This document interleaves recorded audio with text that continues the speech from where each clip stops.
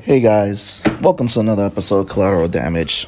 This is your boy Sebastian, 1/3 of the Nerds Around, and also to Kyver from the campaign. So really, I just want to thank you guys for who've gotten this far listening to the campaign of the Medusa's Cascade. Really appreciate you guys listening in. Again, this has been an awesome journey, and I get to do the recap this week. So pretty much please sit down and enjoy today's episode, and let's get into the recap. And you know what, let's do it as Kyver. So the opening for last week's episode opened with Shanks. He walks into his room and Shadow Figure sits in the corner. Shanks makes it halfway to the figure, and Figure tells Shanks he's on time. Shanks meets this dude whose name is Mr. Bell. And Mr. Bell sends Shanks on a mission that can potentially affect him. That's how he tells him, at least. I mean, I wasn't there. Mr. Bell reveals to Shanks how the Constable is releasing these machines to destroy the many planes of existence. And you believe that shit? It's like, the Constable. Ugh. But, they have a whole back and forth and a whole thing. Like I said, I wasn't there at the conversation, but I just thought I would cover the cool points, because you had to be there to listen to the episode. As we're all waking up, we've just went through this whole battle with Strahd. Sirius notices new runes in his ring. Argal wakes up to a weird child in his room. Argal, weird boy. But the weird child gives him something, which is called the Light of Erlen. But like Argal says, these damn deities want to mess with us, these Celestials. I had to go meet with the journeyman, and things are revealed, and I learned that my memories may have been altered. Things may not have been what it seems. It seems that it was Alma, the woman that I thought I loved. I just gotta find out more. But that it wasn't bandits that raided my village and killed my parents. It was just that Alma took me from my village, and my parents are still alive. And the journeyman says that the proof of that is that my parents provided that proof. It's a lot. It's heavy for me. Zax heads to the bathhouse in the tavern. This place is freaking huge. You guys gotta come. It's a huge place. And he has a hangover by realizing the mission in Barovia is over. Zax and I also confirmed that he also has a connection with Alma too. It's really weird that she would also be involved in his past. And Zax reveals one of his memories. He was about to be sacrificed at this altar, and that his name is Quill. It makes me feel closer to Zax, and it's just these things are just crazy. But in this episode 2, he describes his memories and everything, and Zax reveals a single horned deer woman, which also throws a little bit of remembrance of it sets up something that's serious. And Zax says he spent some time in this fair wild. And then Sirius reveals that he had the dream about the same woman. Now Galahad goes and checks to see if we arrived in Argynvold, because that's the place with the Revenants. If you don't remember that, go back a few episodes. Great speech by Galahad, as always. I also made the suggestion to Zax that he may be at the possible center of things, but this is just speculation at the time. It's just speculation. Kyver trying to be unnosy and all that. So we head out. Zax goes to do his thing, sensing dangers on his way, because we're leaving the tavern to go return some dragon skull to put the revenants to rest. This is Galahad's mission, otherwise he's gonna have some revenant chasing him. And then Zax, with the courtesy of Duo, notices a giant skull heading towards us. We find a resting place for the dragon skull at Argynvold, and we put the revenants to rest. They could go to rest in peace now. Zax, who is again, forgive me, my notes are all over the place because, come on, I'm Kyver. My notes runs all over the place. So then Duo reveals to Zax that there's a hag in the skull. It's Babala Shingles. We try to make it to the tavern to avoid a fight with Babala Noodles. We don't make it in time because, us rogues, we're tired. We I don't know, we tripped or something, me or Argyle. I blame Argyle. So in this time, we fight Babala Jones. It's a brutal battle. We synergize for the first time as a team, which was awesome. And Argyle becomes a lizard and tries to lick her in the eyeball. He was really, really, really good. Let's just say that was not one of Argyle's finest moments and made it for great comedy gold. Once we defeat Babala Boy, we return to the tavern after the battle. We take a short rest to recover, and we also get some cool gifts. Before we head out to leave to return Irina's body, the journeyman gives us some info of what's going on. Journeyman tells us, things regarding the constable being involved again, this freaking dirtbag, and these devices that are possibly putting the planes together and possibly going to destroy the planes. Argyle gives a beautiful demonstration of smashing 2 glasses. We also learn about soft spots and how Galahad's clan originated from Sloan, where me and Zex are from, and ended up in Granzia. Chico gives us a parting gift. We return Irina's body to the Burgermeister in Barovia. And after that, we head to the forest, but before we exit the forest, I see those same eyes trying to pull me back in. I feel it's like Orcus, and I tell the team. And it's not, it's a scary moment for me. But I could tell you what's not scary as that. We finally make it through the forest of Barovia to that village that we started the journey at. And we get some cool gifts from the gift shop, and that's where we start off. Enjoy.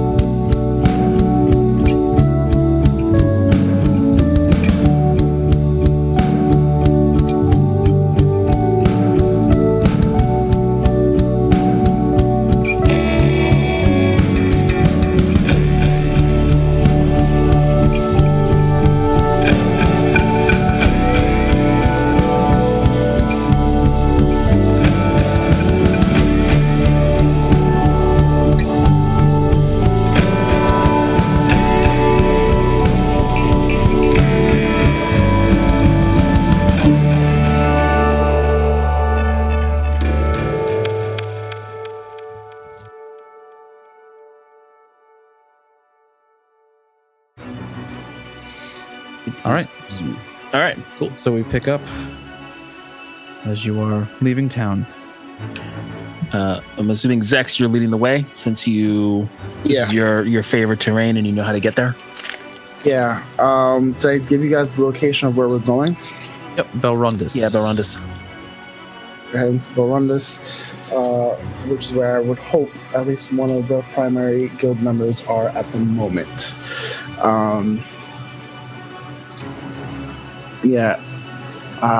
How many days journey? About 2-3 days, you said? About 3 days on horseback. Okay. Yeah. I'll do a survival, right? Yep.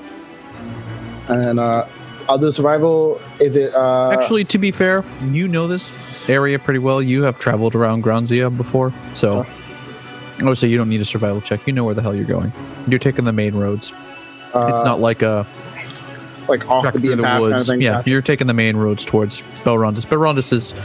You would know Belrondis is a port town that is a very well-known sea trading town, or city, small city.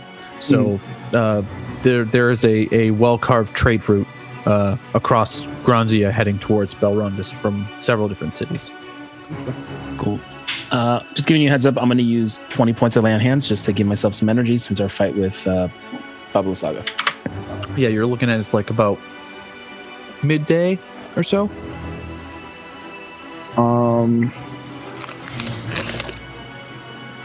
I will, before I send up Duo, because I'll probably send up Duo just to give a eyes on.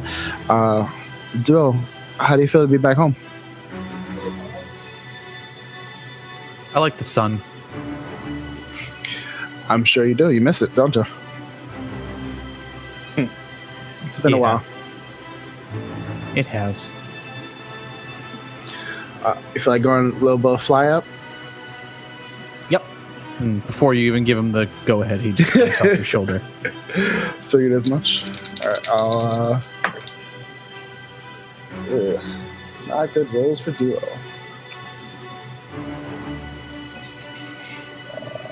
Let's see. I'll put him at 15. Not terrible, but not great as he normally does.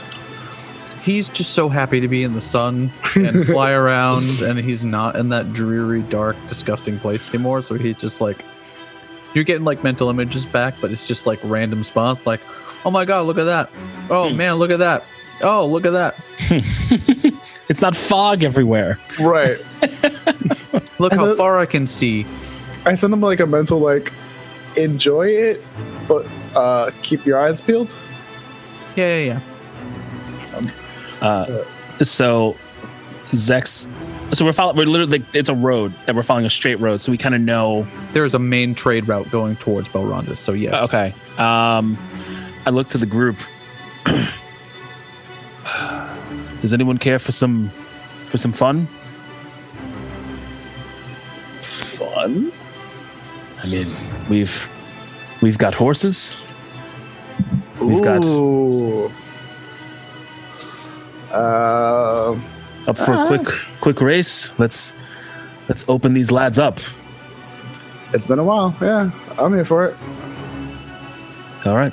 Can you send duo? But I don't know. 3 miles. 3 miles? All right. 3 miles. First to duo. I'll send them the message of duo. Wait for us 3 miles ahead of us and let me know when you get there. Okay. When do you get back? All right. What's the wager? Ooh. I mean, we all have a community pot of gold, but Yeah. loser cleans the horses. Ooh. I like it. Ignacio's like, I agree with this. this is good. I put Ignacio likes this. I put my forehead to like the back of John Jock's like neck, and I'm just like, "We got this, buddy. We got this." Yep, I'm rubbing Ignacio. Is everyone I've down? had buckshot on the neck. It's like, you got this, right?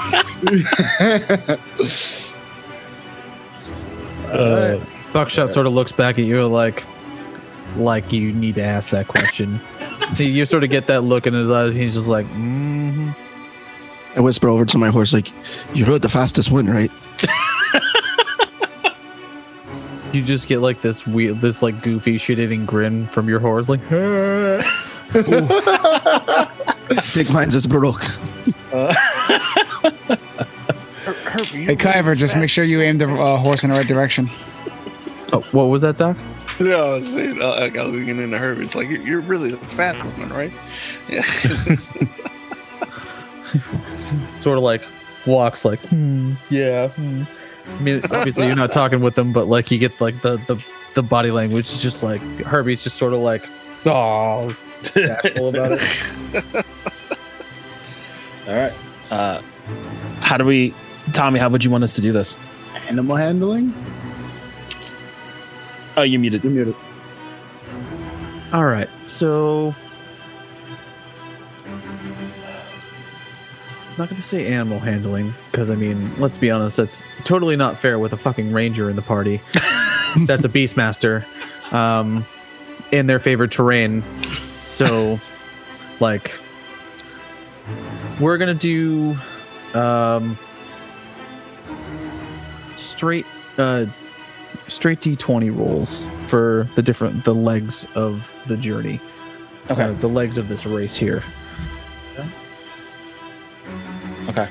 That's gonna be, we're gonna do 4 total, but we'll go from That was good. the start to finish. This one will be that was the good. start off. So Okay. we'll So I'm doing 1d20. just start with 1 1d20. D20. Just straight D20. I'm going last. All right. So Galahad, what'd you grab? I got a 1. A 1. Okay. Yeah. Hey, I'm rough, better buddy. than you. Kyver, 5. 5. Fuck. Okay. Zex, 15. 15. Fuck. Argyle, 4. 4. Wow. But Serious. serious with a 17. 17. Herbie off the gate. Just. You guys are all like, ready?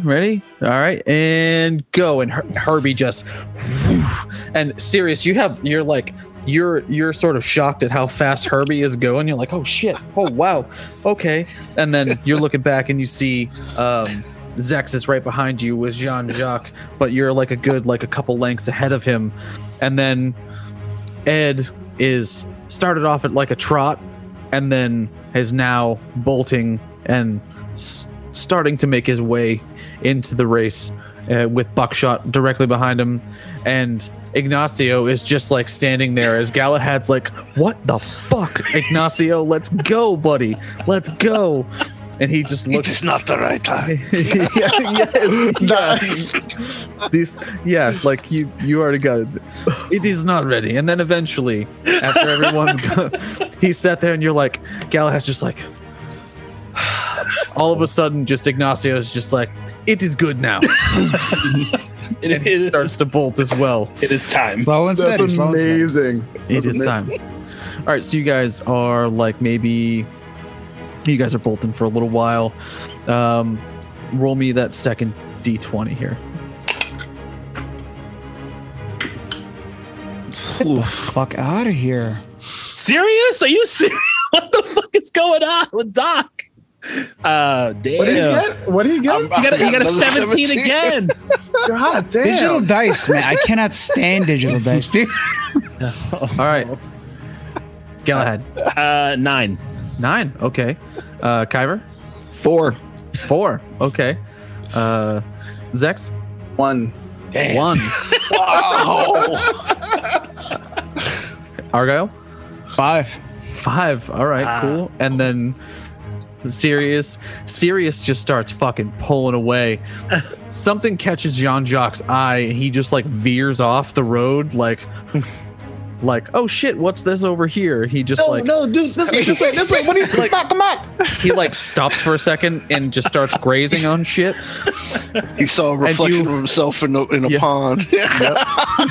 And you look up and Ignacio actually passes both Ed and Buckshot. So Kyver is now in second to last. Everyone passes Zex.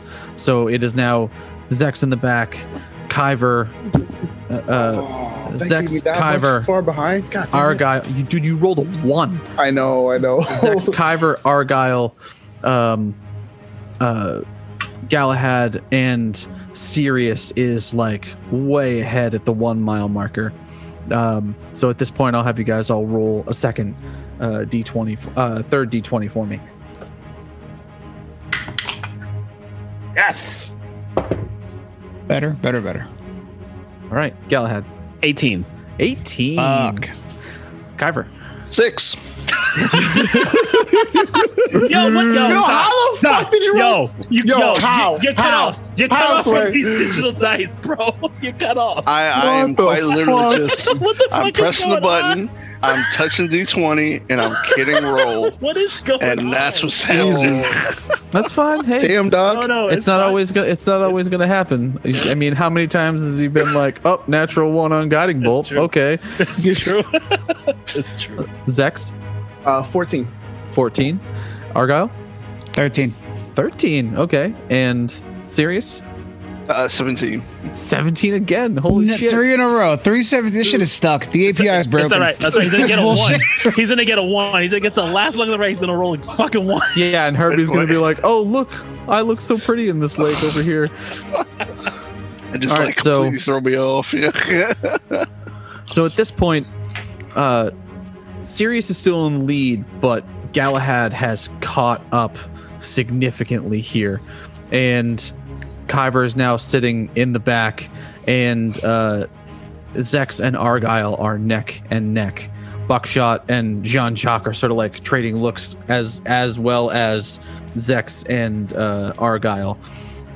But right now, it's Sirius ahead by like maybe a length on Galahad, and then maybe a half a length with Zex on Argyle, and Kyver on Ed is just like half galloping, and Kyver's just like, motherfucker. Someone's cleaning shit today. All right. Final D20. All right, here we go. Come on, Ignacio. Ooh, yes! Fuck yeah! Fuck I yeah! swear to you. Fuck yeah! I swear to you. Yes. When it was turning, I saw 17 and then it went to 9. All right. Even the dice Galahad. were like 18. 18. Kyver. 18. What? Oh, Zex man. got a 1. fast. Argyle. 12. Zex is cleaning shit. And then Sirius is 9. Okay. So Ignacio starts pulling ahead. Something is distracting Herbie at this point, and he begins to slow down, or he's just sort of run out of juice. He just had that burst of speed at the beginning, and Ignacio saved his energy at the beginning and then kicked on the afterburners at the end. But we get Galahad getting across the proverbial finish line first, with a tie between Sirius and Kyver, and Argyle coming in maybe 2 or 3 lengths behind. And again, for some reason, Jean-Jacques just decides he wants to stop and graze. He saw a nice patch of grass, and then eventually he looks up and begins to gallop towards the rest of the group as you guys are sitting there waiting for him. I'm very happy with Ignacio. This is good. This is good. It was not the right time before, but this is good. This was the right time. I tell him you'll be taken care by the animal handler. So bad. The Beastmaster takes care of the beasts. My horse is not broke. You just get this goofy grin from Ed, like, oh man. You see Zex like galloping, like eventually there with like whatever. It is what it is. Of course I get the one horse that's just like, nah. Like in the heat of battle, we outran werewolves. Right now, he's like, nah, I'm not here for that. Skiddity Scoop, you're going to have cleaned up hope. Oh man. Did you just say? Skiddity Scoop, you have to clean up the poop. Sure, it's fine. Oh man. Also, where are we camping for tonight? Because I would assume the lake. Even if I'm cleaning poop, as you guys put in, helping to clean and tend to the horses, somebody has to make camp. I figured. I mean, Tommy, I would assume we got to like close to the lake. by the end of the day, you will have gotten close to the lake. Okay. Yeah. I figured we make camp at the lake. We have enough rations. Maybe build fire. If the sun is still up, maybe fish. If you give me about an hour, I can scavenge us some food. Sounds good. Maybe we make camp sooner than later. Get some hours of daylight.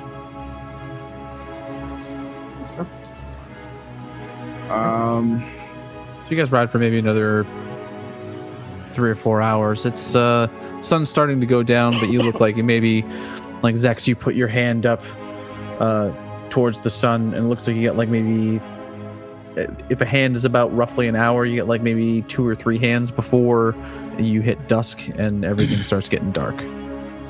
All right. So I will start looking for a place for us to stay for the night hopefully close to water so the horses can drink and bathe and all that other fun stuff. And You find that no problem. There's a nice little inlet that sort of juts out, so like you're surrounded by water on most of the sides. The horses can go on the back, and you have a view of the road, and there is a little bit of tree cover where you are as well. All right. Guys, tie up your horses for the night. Start setting up camp. I'm going to go forage us some food for the night. If someone wants to go fishing, by all means, go fishing.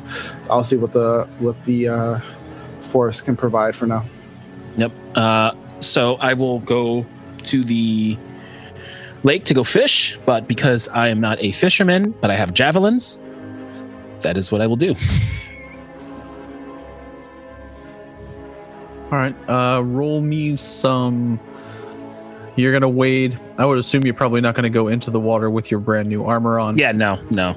Doing it tribal mountain style. Yep.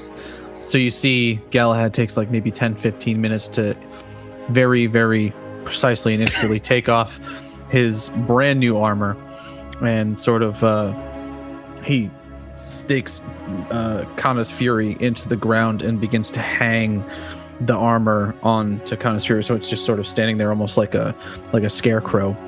And he wades in. You wade into the water maybe about knee deep for you, which is like, like thigh deep for everyone else. Yeah. You can pull out a couple javelins. Roll me some dexterity checks. Oh, okay. 15. How many more? Just give me like 2 more. And right. We'll see what you got. 13.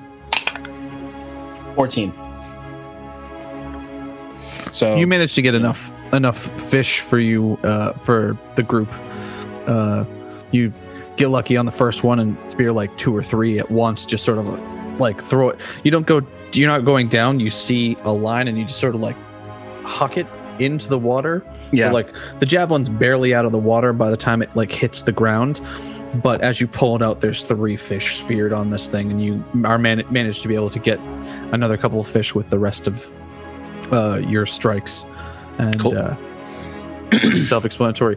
Zex, you managed to find both kindling and several different types of edible plants and berries and whatnot. Any chance of some wild game? Mostly for Duo's sake. I'm gonna ask him if he sees anything that. Do you feel like going hunting, buddy? He's like, yeah, I got this. All right. And you just see him swoop up. Maybe 10, 15 minutes later, you see him up on one of the trees overlooking where you have the campsite, and he's tearing apart what looks like a squirrel. Nice. Cool. I'll bring over the fish. Do you have a fire, or we haven't gotten firewood yet? I'll start heading back. I'll put down the kindling and the stuff that I found, and start tending to the horses. All right. I look over to the rogues. You guys are good with knives. Fillet the fish. I'm not sure if you want me filleting any fish. Cats naturally have an affinity with fish or something like that. I heard that. I'm glad you did. I'm just not a good cook. Never Nobody was said one cook in the it. kitchen. Said fillet it.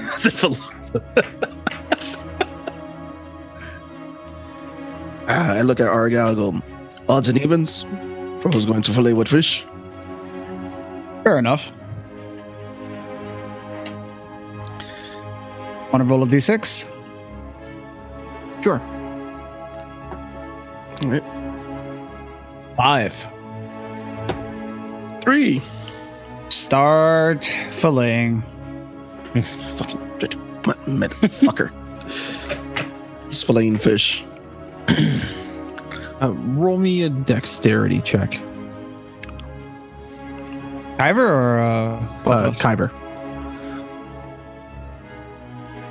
As he's doing it more begrudgingly than I assume that Argyle is. I also assume that Argyle, after he's filleted a couple, that the Kyber's filleted a couple, you walk over and start cutting up fish too. You just sort of poking fun As at him long as he's while not fucking it up, then yeah, I'll probably 16.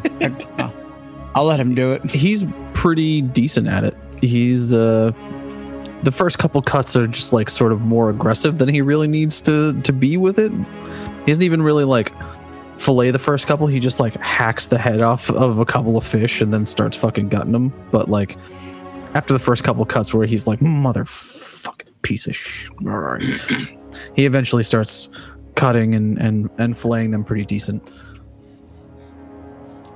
Getting everything prepared. Argyle, you eventually join in, help him finish off the rest of the fish as Zex comes back with some firewood and then begins to tend to the horses. Cool. I'm gonna bring some food for the horses, like some of the berries and all that other stuff that I found. Give it to them, and I'm gonna look John Jacques in the face and be like, "Dude, what happened out there?" Like, I'll put my like face to his face. I'm like, "Come on, bud. Like, you were so good before." Sort of like, get off me, man. What the fuck? I'll Giving me like the, giving you like the. Don't remind me.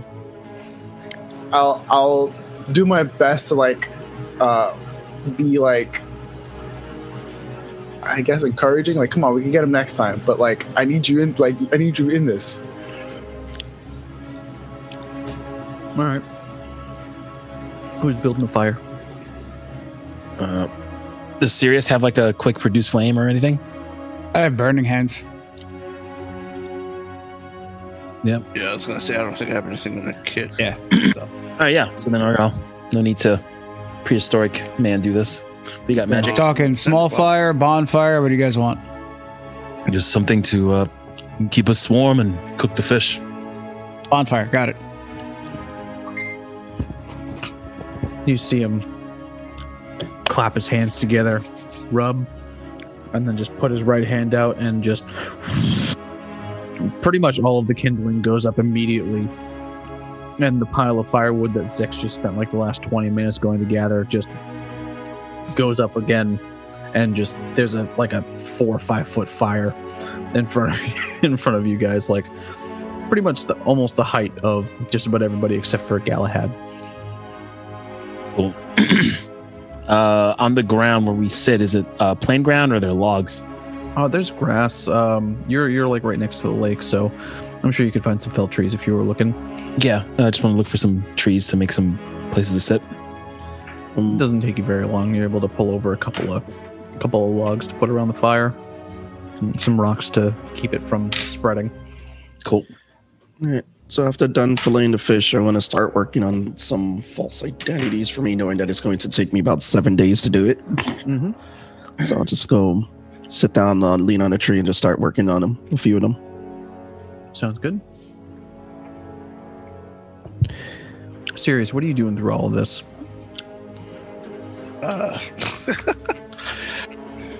Not much I can do. Well, I mean, I don't know. We got fish. I can help try to catch the fish. Maybe use my control water, grasp the fish, and make it easier. Sure. You can also use a control water to fill up any of the water skins, make sure everybody's got water, all the horses are able to get as much as they can. Yeah, so you're able to do that. Deal with that. Yeah, you don't even need to roll. It's a thing. You're a water genasi. You can fuck with the water as much as you want. Yeah, so maybe about half hour up to the fire and everything, you guys are sitting, eating. At this point, you have seen several what look like carriages and caravans of merchants. About maybe 30 or 40 feet where you're camping on the road, continuing to travel down in the direction that you're going. Were there any that were being escorted at all? None that were being escorted. You do see some names on the wagons. Some of them look like they are companies. One is Sablefish Exports, and another is Galanodel Limited. And I also, you see a smaller caravan going by called the Wandering Cat.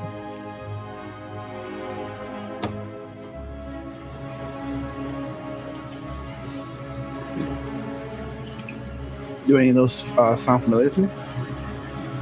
You know that Sablefish is a fairly is one of the larger ones in Granzia.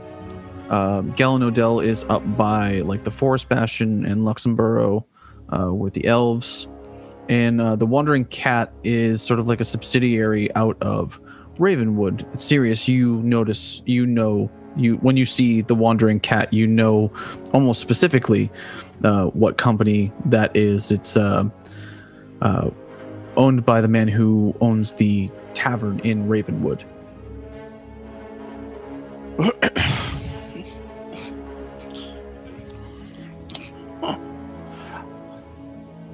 I just kind of look up and point. Oh, I know that. I know that group. Oh, I mean, I know that company. Yeah. Right on. Nothing crazy eventful happening. The horses are sort of bedding down for the night. It's starting to get dark at this point. What's the weather? Is it like cold? Is it like rainy, snowy, whatever the case may be? Clear skies. In fact, this is actually one of the first clear skies that you've seen in several weeks at this point. You're looking at like summer's end, beginning of autumn type of temperature. So it's getting a little cooler at night, but it's not super crazy. It's not like cold.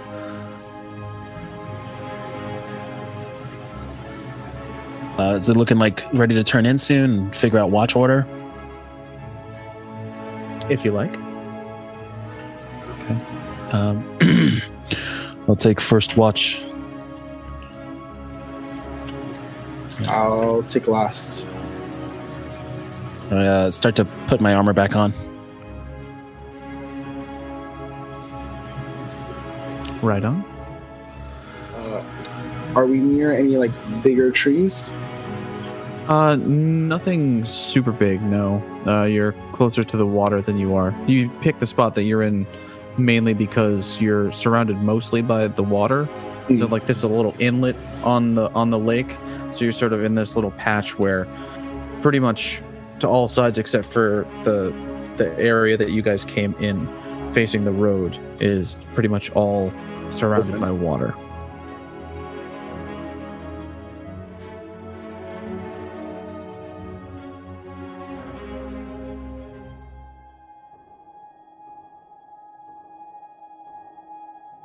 What's the next step? Follow me. And he walks towards the door that has shut at that point. Same door that you came into. Mm-hmm. And I follow. You open the door. All right. So you go down a hall, very familiar hallway. Down the stairs into the tavern looks pretty much the same. But I mean, like, it's sort of at this point you've been in the tavern enough where you're like, yep, we're definitely in the tavern. And same basic setup. You got the lounge in front of you. You got the all the tables and the booths, the bar, all the way down. There's currently a dwarf behind the bar. Mm-hmm. And he goes, "Hey, brother."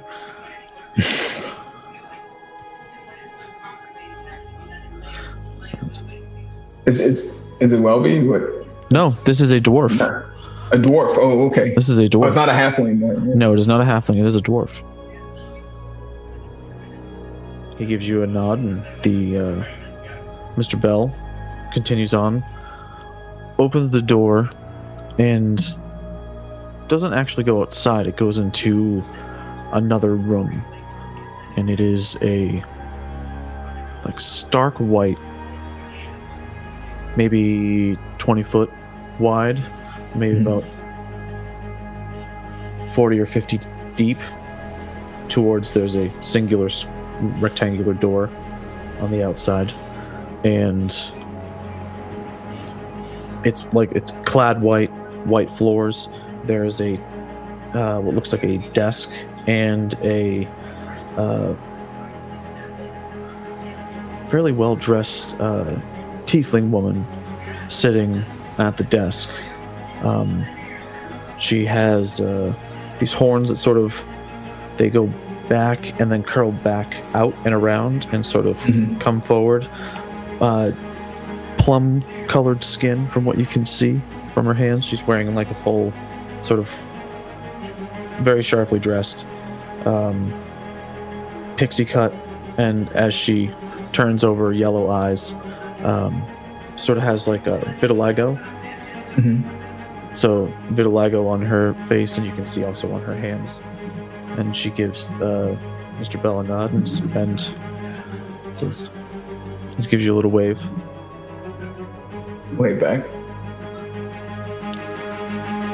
And as you're getting towards the door, you hear from back across the hall, "Don't be too hard on him."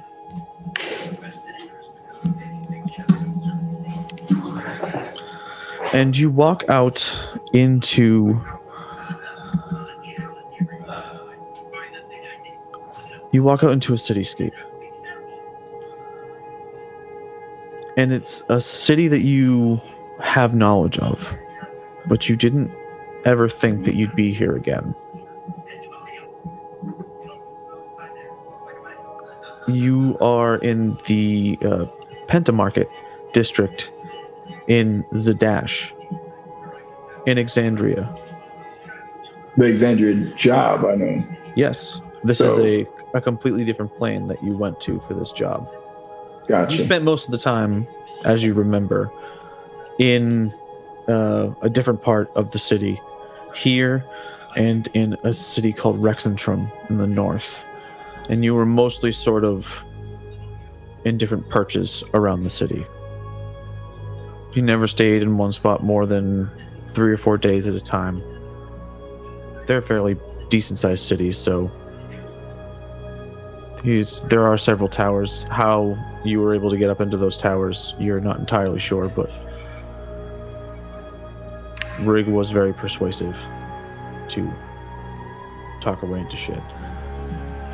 So Imagine.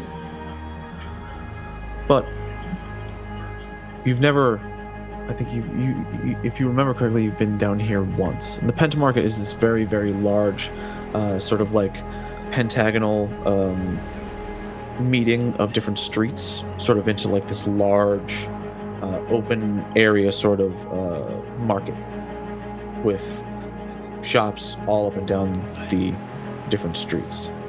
Sort of like the converging of all of the mercantile type deals.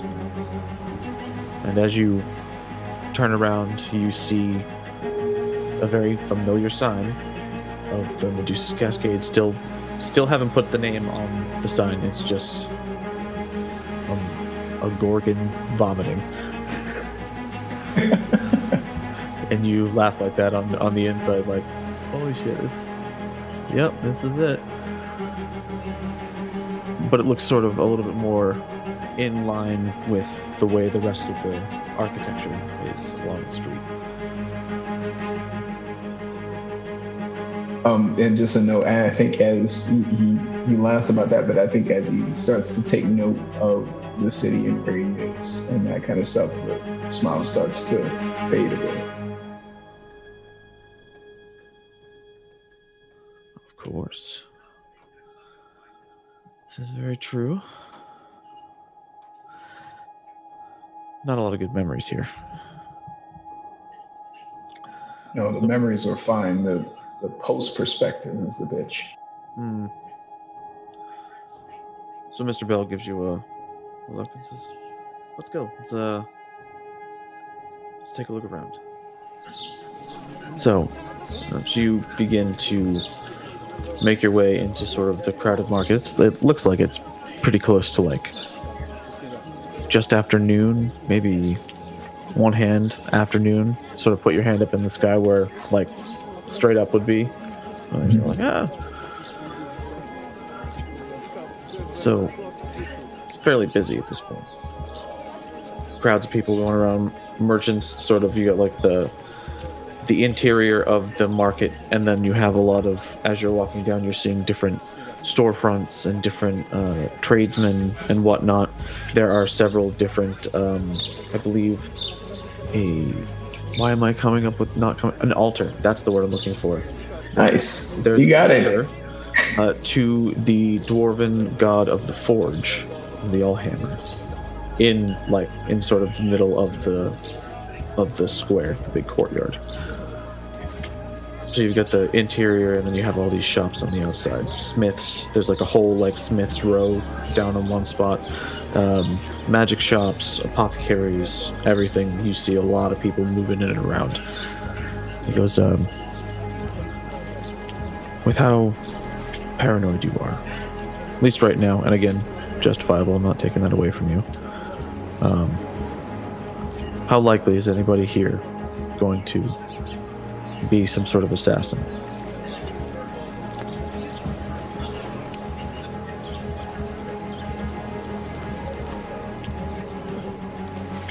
I mean, I assume everyone could possibly be an assassin. I mean, there's a possibility of Possibility. I mean, I worked with a woman who would change herself to look like anything, anybody. Why wouldn't I assume that? That's a spell. Yeah, but still, you can get magic items to do that. You don't even need to know how to do the spell. You just put it yeah, but talent is talent. The point is, is it though? Or was all of her talent forgive the phrase, God-given? Potentially in a literal sense. Yeah, man. I mean, it's mold breaking, but the point I'm trying to make is, as far as my perspective, as of right now, I assume that any one of these motherfuckers here could potentially hurt me, harm me, kill me, steal from me at any point. I make that assumption when I walk into a place. It's how I was taught, it's how I was raised. And unfortunately, the only time it's ever failed me is when someone's really, really good at their job. And you want to know how to not do that, right? Yeah, it's exhausting. I would agree. I would love if I could just look at this place and say, oh, there's the assassin. I mean, that'd be great. You can. Once again, sir, you just keep piquing my interest. You know what to tell me. You definitely can. Again, it's calming. This is going to sound harsh, but it's calming the inner bitch in you so that you can think rationally. I'm laughing out of character, by the way. That was a great line. That's just your body remembers, your mind remembers bad experiences. Think of all the times you've been in crowds of people in your entire life and no one has tried to kill you. This is true. I hear what you're saying. Well, you don't believe me. No, that's not what I was going to say. I don't know how. And that's what you're going to teach me. Gotcha. All right. Yeah. We're getting there. We're on the same page. Good. All right. Listen, man, I may not be a quick study, but I do figure things out eventually. You're smarter than you give yourself credit for. You like I said, you let the bad things that happen get in the way of all of your positive data. Yeah. Well, I mean, it's like if only 1% of the time you've ever been in a crowded marketplace, someone tried to murder you. You remember that 1%, but you don't remember the other 99% of the times that you've been in a marketplace or a crowded area and no one has tried to kill you. Well, I think it's like positive and negative reinforcement. If you're trying to avoid the pain, then you will treat everything like potential pain before it has a chance to reveal itself. That's where your problem is. I'm learning from you already. You're running from your pain. You need to embrace it. It is what it is. It is a... Pats his leg with the hand that's not holding the cane. It's like, I can get that healed. Think I don't want to? This is an important lesson that I'm going to always remember. You see Shanks kind of look down at his wrist where he has the bracelet from Rig. Yeah, I get it. Instead of running from it, acknowledge that you made a mistake, and instead of saying that you can't do it, find out how you can, and pursue that instead. You may still get the wool pulled over your eyes, but it'll be a lot less frequently, and you'll at least have ways to spot red flags in advance before it gets too far, unless they are really good. But we're going to try and help you not be so worried about that tiny percentage. Body language.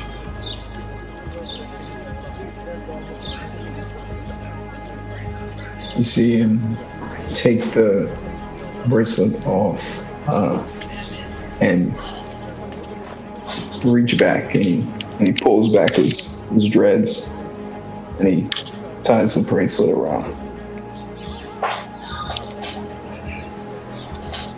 You see a very serious look on his face at this point.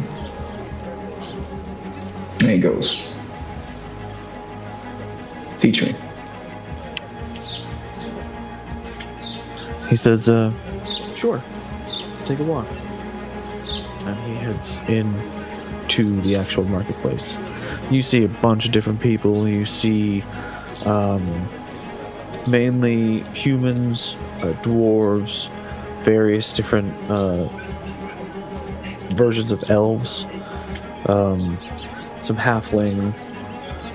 You do see a tinker's shop run by a couple of gnomes. One of them's got like little toys. You have all the kids are gathered around this one shop. You sort of notice like this like commotion over on one side, and it's like these little, all of these kids, all these different races, just sort of like playing with these little like clockwork wind up toys. This little gnome dude is just like giggling on like this stool that's like 3 feet off the ground. And like one of those tall like workbench sort of seats. And so he starts pointing people out and starts reading sort of their body posture. He points out he sees you looking at the gnome and goes, okay, perfect example. See how open his posture is? He's not tensed, not protecting himself. He's genuinely happy. He could be a really good liar, but like poses no threat. Parents around them, as you can see, some sort of parents are hovering off on the side. They're genuinely just worried about their child, like parents should be. But, again, could be actors. I don't know that those are their kids. Looks like it, though. I can be fairly certain of most of these people.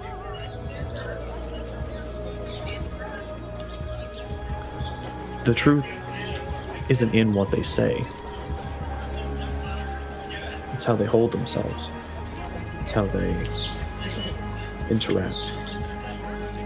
If you can tell signs, like when someone is trying to be very persuasive, when someone is trying to intimidate you, when someone is trying to probe, find out information, someone is trying to seduce you. You can see those signs. You can at least make an accurate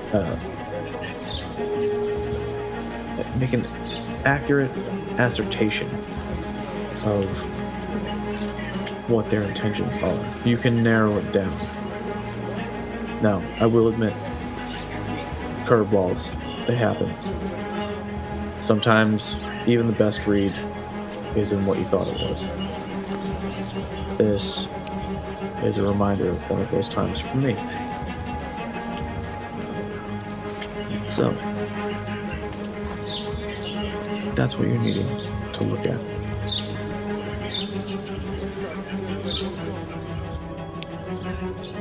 You see Shanks take a read of the people that he pointed out and mentioned, and he looks over to others. And tell me, you're gonna have to help me with this, but what do I see?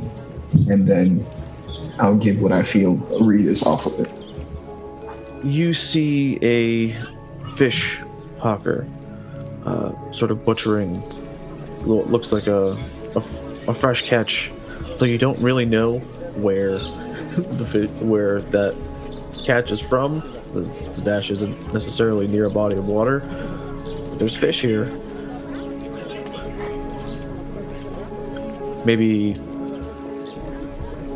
5'5" human, older gentleman.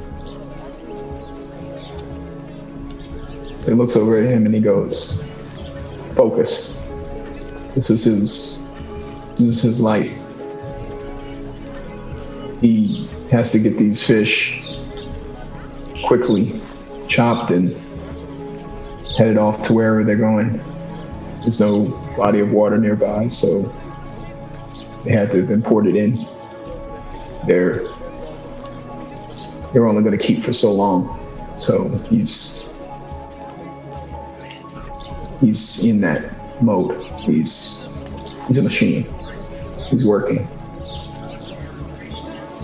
Sure. That works. He sort of squints over where you're looking at. Yeah. Accurate.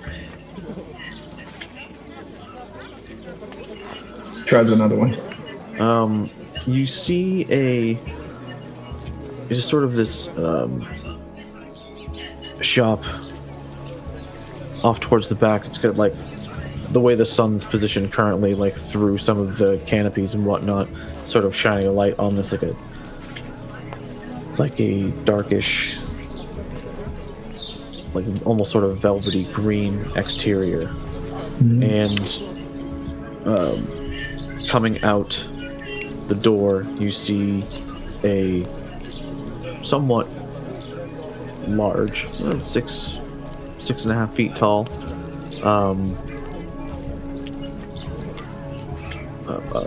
blue furball. He has a box in his hands and is heading out with it. Can I take note of how he's carrying the box? Is this something precious to him? Is this something important? Is it common item? Feels like he's taking fairly well care of it. Doesn't seem like he's like holding it out in arms, or do you know what I mean? Like it doesn't feel like it's urgent, or he's just kind of strolling along. Yep. Anything I know of those types of creatures? Furbolgs, they're usually from the forest. They are sort of an offshoot of like the halfling, and if I remember correctly, offshoot of giants. That's what it is. Okay. So they're large. Fairly large. Okay. Not huge. But they're sort of like the smaller cousins. And I'll try and get. If you actually want to know, we can look up a furball. Yeah, absolutely. All right, so no real sense of urgency, kind of strolling along. So Shanks's assessment would be, maybe visiting somebody, not necessarily in a hurry or going anywhere, but no threat, just going about their daily activity. Not a threat.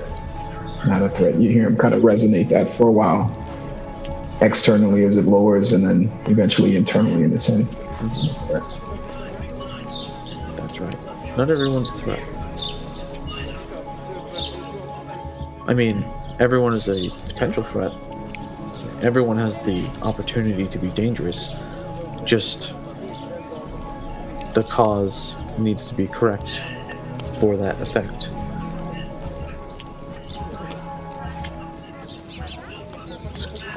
The cause and effect can be anything. So, with that, I'm trying my best to read my current situation in terms of it not being a threat. Of what exactly? I mean, me here, again, in some ways, I'm here with you. I'm here with the journeyman. I'm here with everything that has happened thus far, my history, my baggage. Everybody's got baggage. This is true. It's bullshit if they say no. That's an easy lie to tell. Don't even need training for that one. So, how does this, what we're doing here, help me stop the constable?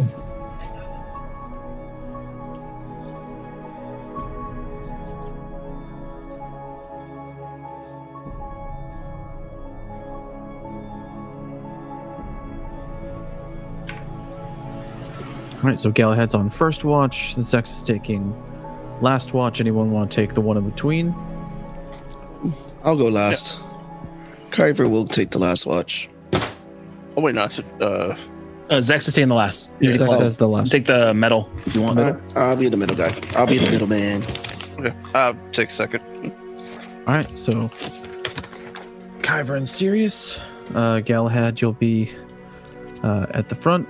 Argyle assumes just like, yep, you guys can have fun on the watch. I'm going to bed. Sounds about right. On brand. Okay, so it begins to get dark. The rest of you bed down for the evening. Galahad, you're sitting by the fire on your log, looking out. Roll me a perception check. Okay.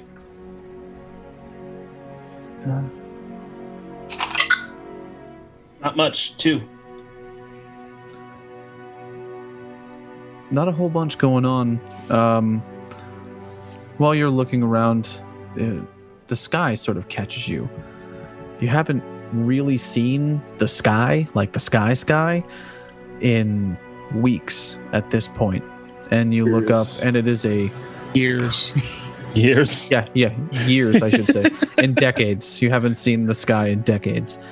And you look up, and for the first time in 50 years, you see a sky that you remember, and just the sky in general. The stars painted across the sky. You see some swatches of purples sort of painted across a little further in the distance. A rather large moon is out this evening. And, I mean, you feel... And you should be paying attention more towards the road, but it's just so damn beautiful. How can you not look up at this sky and just marvel and just be like, I'm not trapped anywhere anymore. I'm home. Feels good to be home. Your watch ends with no issue. Kyver and Sirius come up and give you a tap on the shoulder, and you head back over to your bedroll, take off your armor, and just conk out immediately. Cool. Long rest? Yep, long rest. All right. Kyver and Sirius, you guys can roll separate perception checks, or one of you can roll with advantage. Serious roll advantage. On me? Okay. Wait, what's your perception? About to pull it up now.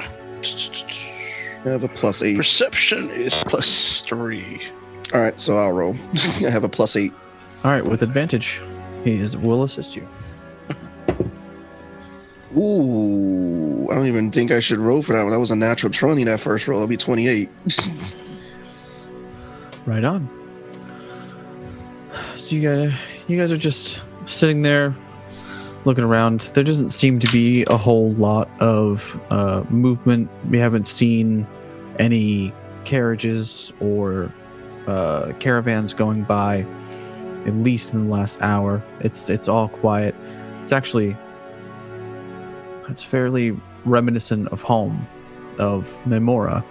Granted, the trees are puny compared to Memora here, but this does remind you of home a little bit.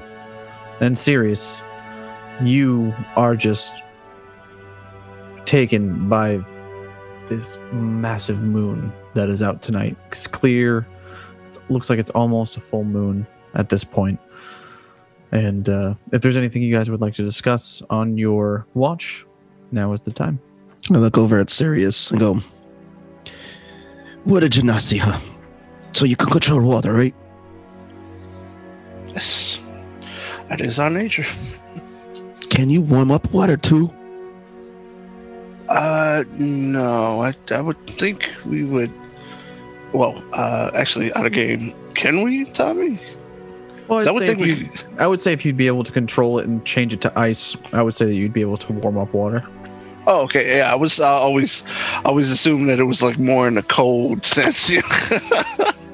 I'd say not to anything that would be like harmful, but like if you wanted to like warm up water, I would say that you should be able to do that.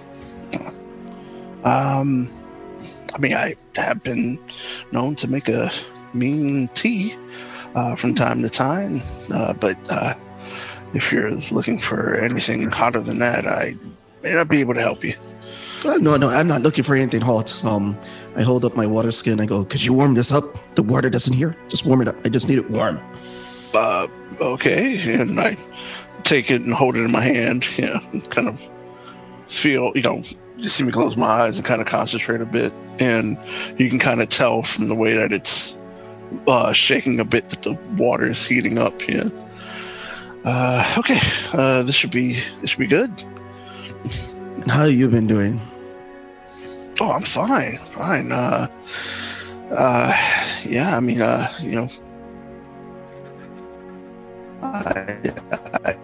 sleep and get cryptic messages, and I look up at the sky now, and the moon's so clear. I'm a little honest. I'm wondering if the goddess is trying to send me a message.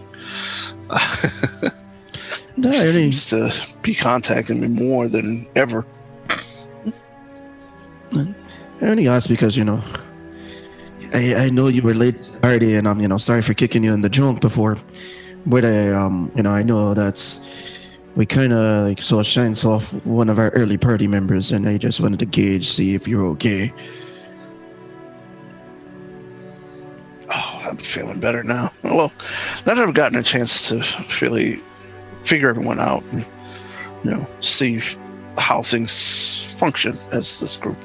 I don't take it personal. I know that in a way that seems to be part of your nature. Yeah.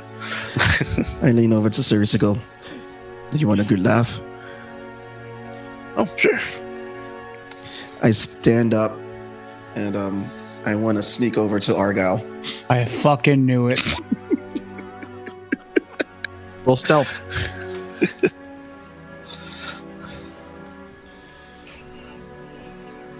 Oh yeah, 16.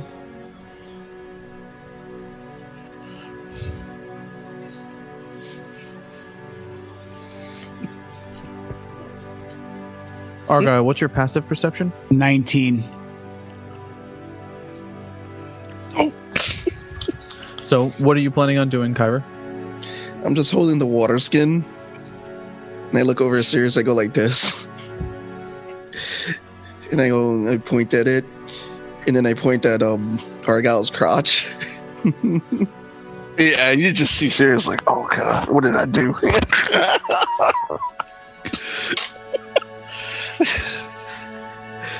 And I start to pour a little bit of the water, the contents, the warm water. Maybe a split second before you begin to pour, Argyle, your eyes shoot open. You see Kyver standing over you with what looks like a water skin. He's like trying to stifle back laughter. Kyver, stop whatever is going through your peanut-sized brain. I will go sneak over now to Galahad.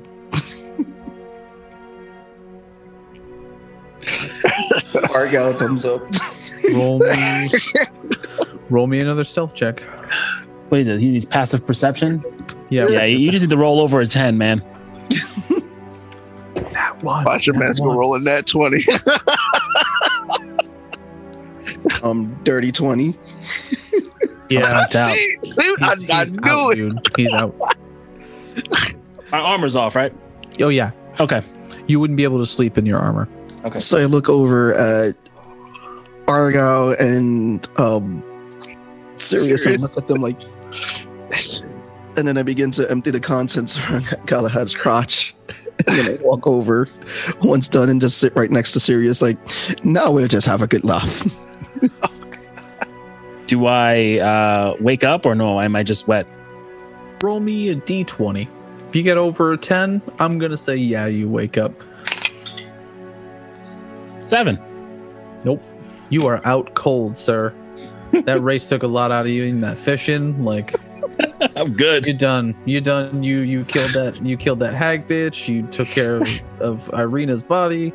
You've been riding all day, fishing the whole night. You're fucking done. Dead to the world. I get 100%. up and I go join them by the fire. It's like, well, Kyver, now that you fucked up my sleep, I guess I'll join you guys on your watch. I wasn't trying to mess up your sleep. I mean, sometimes you just need to have a good little laugh to, yeah. I mean, come on, I look up at the sky like, I mean, they say it's been a minute since we've got to see anything but fog. It's nighttime and it's the moon. What difference is it right now? It's the moon, not in Barovia. Just take a laugh. He does have a point. I was half asleep, Kyver. I'm in no mood for your shit. You want a hug? I'll give you a hug. Don't touch me. I love you guys. Pat him on the back. I'm like, I'm gonna go hit the sack now. Fucking pawns them. He pawns the rest of it off.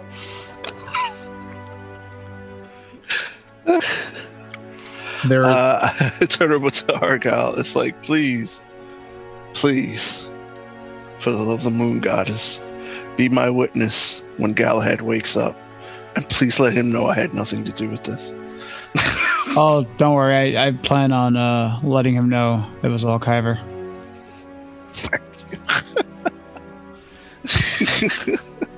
Wait, I missed. He's putting more water on me? No. He's going back to When bed. you wake up in the morning and realize what happened.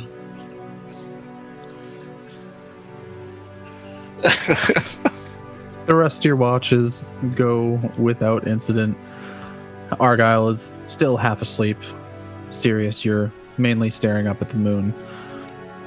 Zex eventually gets up and taps you guys on the shoulder. You're a little surprised that it's Argyle and not Kyver. Kyver is over on his bedroll, out cold, drooling, sprawled. And Argyle's sort of I just look at him. You lose a bet? What happened? Kyver's an asswipe, and he decided to try and pour some water on me, but his heavy stomping gave him away because, of course, he couldn't sneak for his life. So I caught him mid-act. Gotcha. If you want to take a little chuckle, go take a look at Galahad, though, before you start your watch. I'll walk over and take a you look. see this massive wet stain on his crotch. I take a few steps back and I just put my face into my hand and I'm just like, guys are idiots. Kyver, is an idiot. Yes. Okay. I take no. I swear no part in that. Fair enough.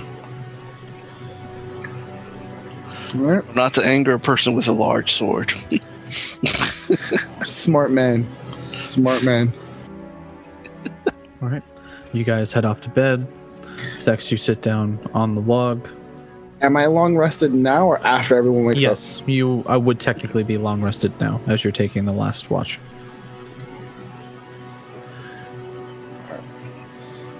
Roll me a perception check. Still favorite terrain or no? Yeah, you're in forested area. Yeah. 13. Get you back somehow. Fairly quiet. Not a whole bunch. You, like everyone else, eventually look up towards the sky, and it's nice to see the stars again, and the moon, and not overcast and dreary and just sort of muted light from the moon. You do notice that it is almost a full moon, and roll me a nature check.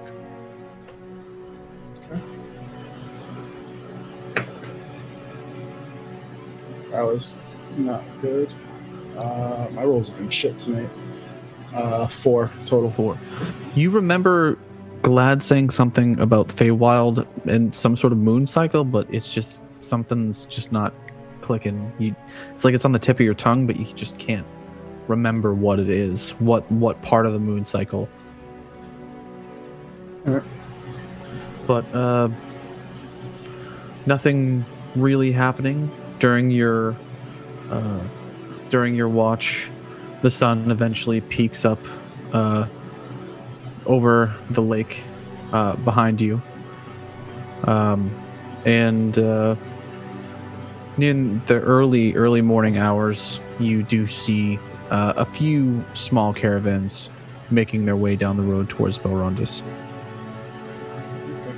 And by the end of your watch, everyone else wakes up refreshed. Just before everyone gets up, I'm going to take a quick dip in the water and just enjoy it for a little second and then come back.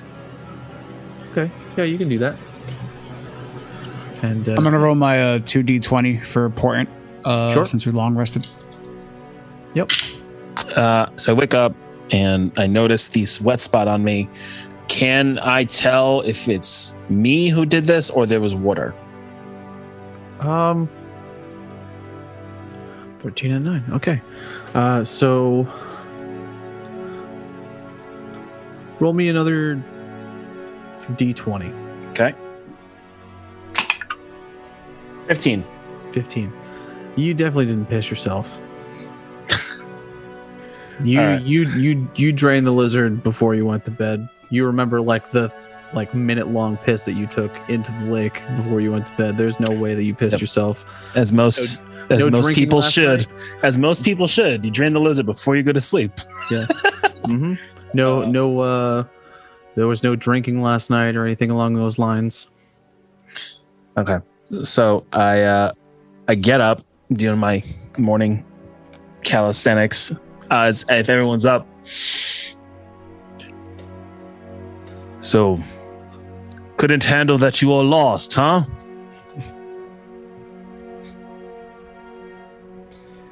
Who's you all? I lost. You guys didn't have to clean horses. Everyone who was behind me lost. Oh. I mean, the horse did all the work, but You got- what is this in reference to? What's up? What's going on? No, I'm obviously smiling about this. I'm not being super serious. Oh yeah, but I'm playing okay. it. As, Okay. What's going on? What's going on, big guy? I know myself. I didn't drink alcohol. I pissed before my bed. Yet I wake up with a water stain on my bedroll. Anyone care to tell me what happened? Well, you're the oldest one here at old age sometimes. We're blaming old age. It happens. Can I insight check him, please? Yeah, roll me a deception check, Kyver. Roll a fucking 1. Deception. Where am I at? Okay. Ooh. 30-20. Jesus. Gotta roll good on insight. Huh? Do I roll an insight? Yeah, roll Okay. an insight. Check that bullshit. 9. Seems genuine in thinking that you did it because you're old. And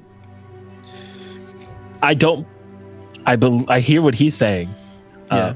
But cover. Out of game, you know. No. No, out of game, obviously. But like, I'm trying to play it where, like, fine, I believe that he is saying that he had nothing to do with it, but I don't believe the fact that is my age that had to do with this. Anyone else care to regale what happened after I went to sleep? Because Kyver is all talk. Kyver's an asswipe and he poured water on you. Look at Argyle and just look. Hey, where's the spoil the fun? Okay, so You interrupted my sleep. So he turns around to say that to fucking Argyle, and I cast Hold Person on him. Or that's a wisdom saving throw. You're Yeah. burning a whole person. Yeah. Yes. Yeah. Yeah. Yo. I am. Wisdom saving throw, Kyver. 14. man. And I'm not 10 feet in front of you. But you don't get none of that bonus. I just rolled a 14. That's Come rough, over here and see buddy. it too. That's rough, buddy.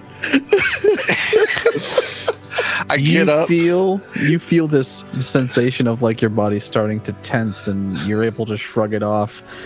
And when you shrug it off, you see Galahad is like holding his hand out in front of him. I was like, oh, that was tingly, big guy.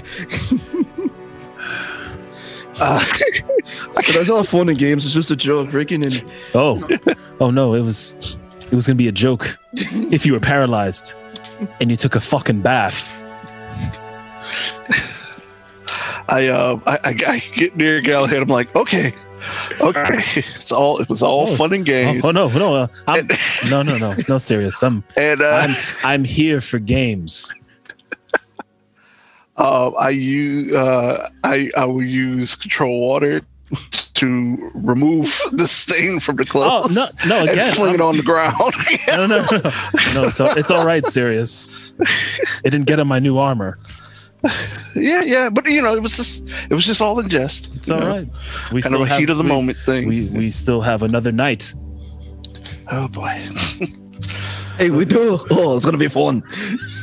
Argyle, Yes, as all of this is happening, and after you out Kyver for being the one to do this, you're putting things back into your bag, and you notice a book in your bag that you didn't have, or you didn't notice when you left the tavern before, and it is a book on the School of Divination.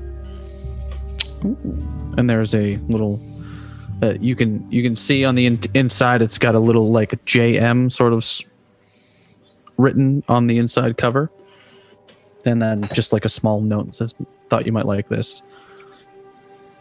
Gift from the journeyman. Awesome.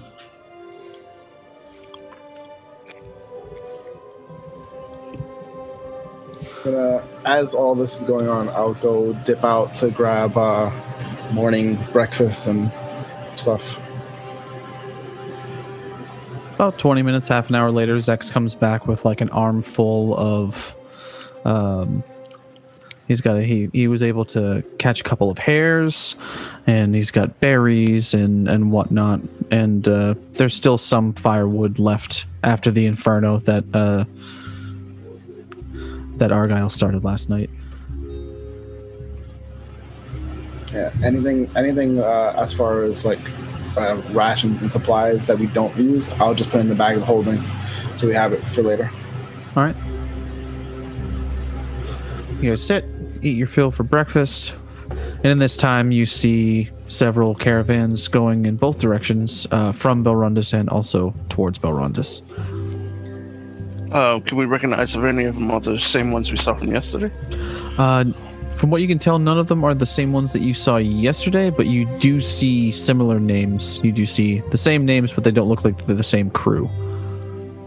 So it looks like there are several caravans, and most of you, at the very least, Sirius and Zex, you would know that, especially Sablefish is one of the big exporters of importers and exporters to Belrondis, and there's a large sea trade going out of there as well. So these could be other caravans taking the imports from other places back into the nation of Granzia.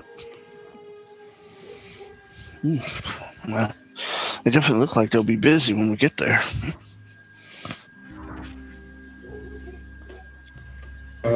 Let's hope I can find some of my guildmates. Should be at least one or two of the bigger cards there, but I couldn't tell you until I got there.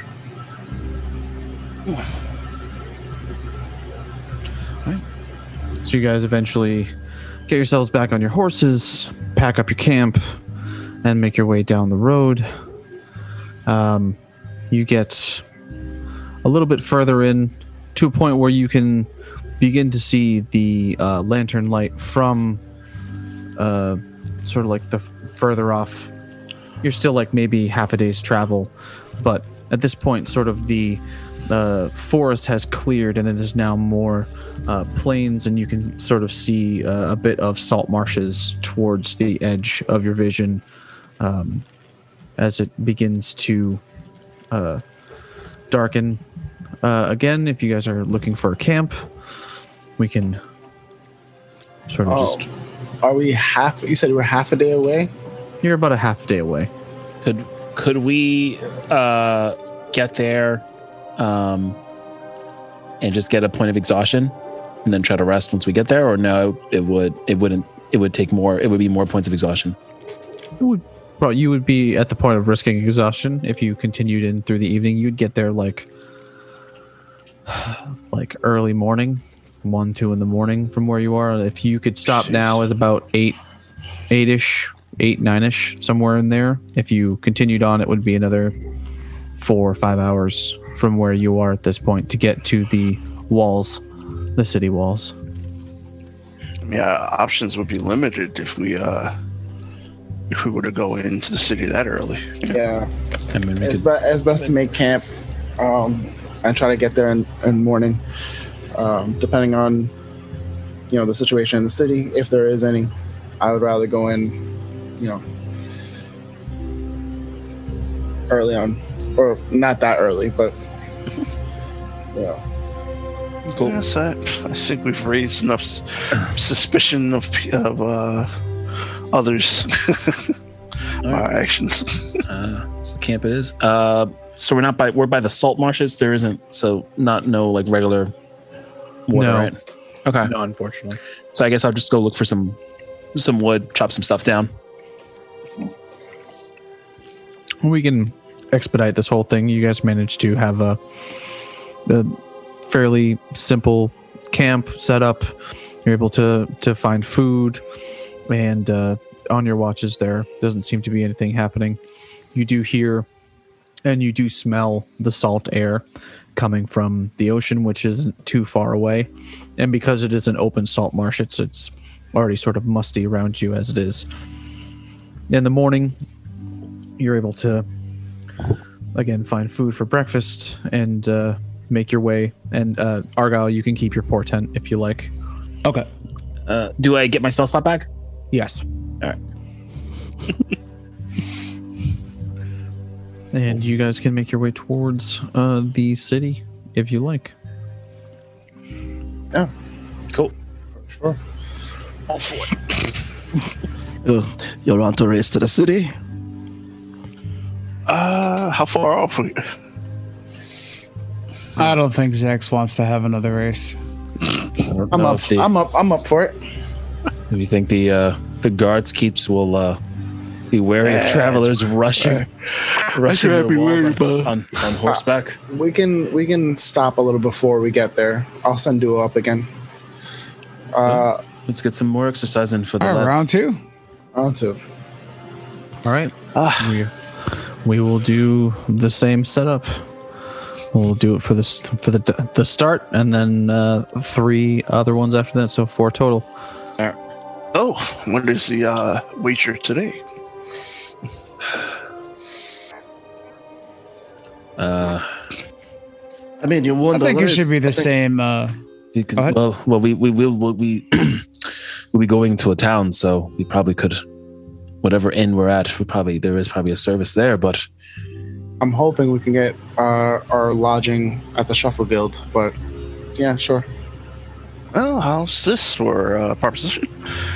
First rounds of the loser. I like it. I could live with that.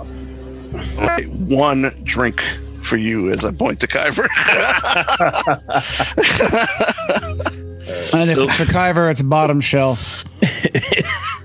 12 drinks only. so what is it? Loser buys rounds or winner? Loser buys rounds Loser of top buys shelf. rounds. Okay. Loser buys rounds of top shelf. Except Kyver's drink. Except Kyver's drink. Yep. Oh, don't make it sound foul. I don't have a bladder problem. Aren't you drinking water now, anyways? I like to dip into the spirits every once in a while. Drinking you've- water, you've had enough reading books, dipping making into deals with spirits. demons. Right. Enough dipping into things. I rubbed the side of Herbie's mane. All right, sorry to do this to you, buddy, but I may need you to give me whatever you had last time. All right. Roll me those Ignacio. D20s. Another 17. What the He did it? No I didn't- way. No, I haven't rolled yet. No, Oh, okay. I looked over and it said 17.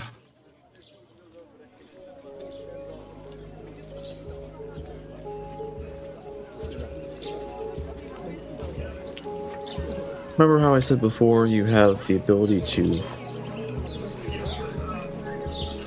see and potentially take advantage of certain things happening on a battlefield? Yeah. Have you ever feel like battle sometimes can be chess, but with a group as big as yours, I feel like it's more like checkers. Yeah, I do. That's honestly. Sometimes I feel like it should be chess, though. You guys keep playing checkers, even if they're playing chess.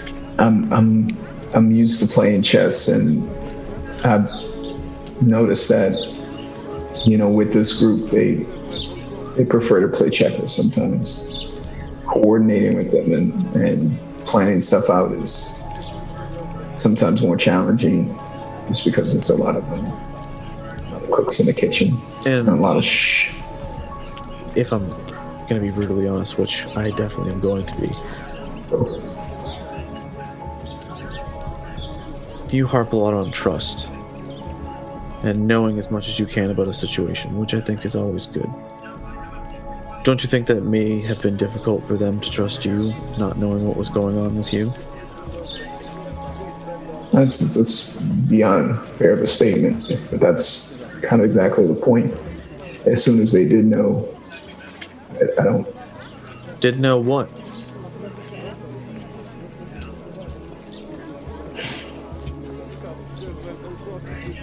About my past, about the things I've been through. I mean, they all have been through tragic things. They opened up to you. I opened up to them as well. It just took me a little longer. If I remember correctly, it took a threat and almost imminent death. I feel like that's a bit much. Cause and effect, right? But again, you made those choices. It's like locking mechanisms. Different people have different locks on their precious goods, right? Sure. So some are harder to pick than others, and some are trapped. Some are wide open.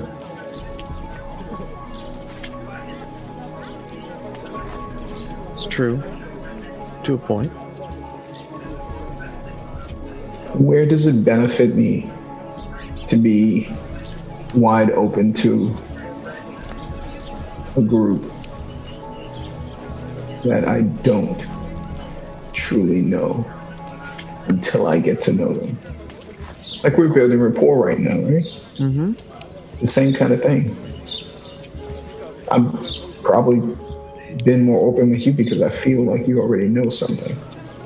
But maybe you're just really good at making me feel that way. So, like I said, what does it benefit me to open up to every stranger? Every Given the stranger. situation?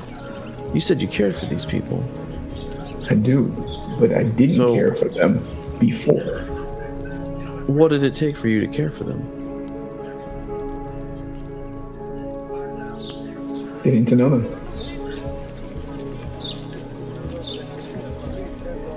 He sort of rolls his eyes. Define getting to know them. What makes 'Cause I me feel like your bar is up here when it should be maybe about here. Everybody's bars in different places. I get that. And I understand you have a belief at where my bar should be. But it is, and what I feel it boils down to is reflection. Or I believe you referred to it as empathy before. Mm-hmm. When I see myself in them, I care because I feel the challenges and successes and pain and pleasure of my experience in them. Then my only really question is, after that, is why not share that with them? Why not let them know that you have a shared experience that potentially could have a different perspective? Well, once again, the threats and the things that triggered me to open up were made by people who I feel, even though I can commit and live and trust, I don't feel they shared the same feelings.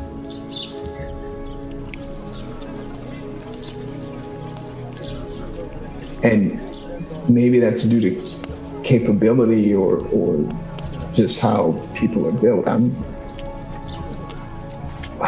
I'll put it to you this way.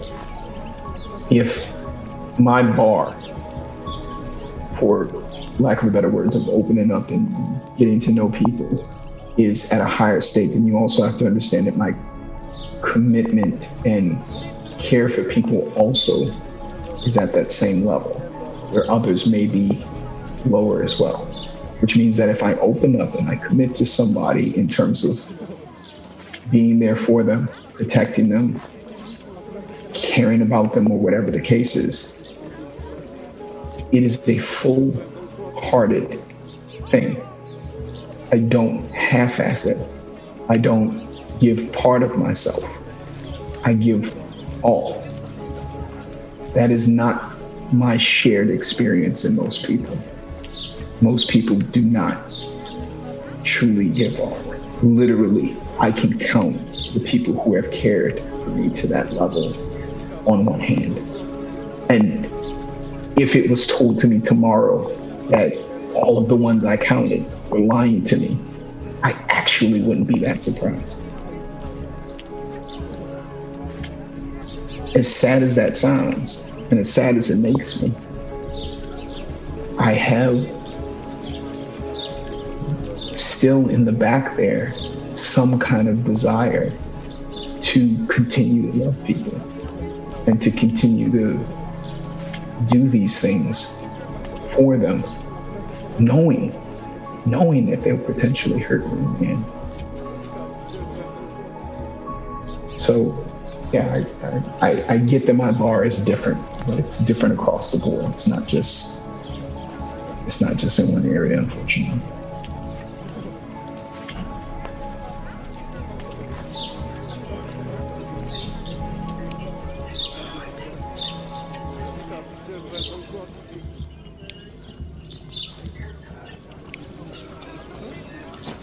He pauses for a second, like trying to word something,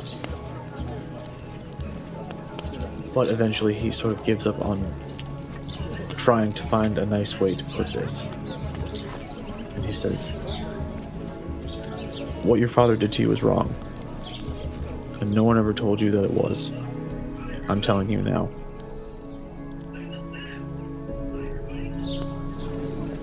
See Shanks' whole head kind of goes sideways a bit. First of all, pull your head out of the gutter. No. He wasn't thinking that one. What he did to you was tantamount to child abuse.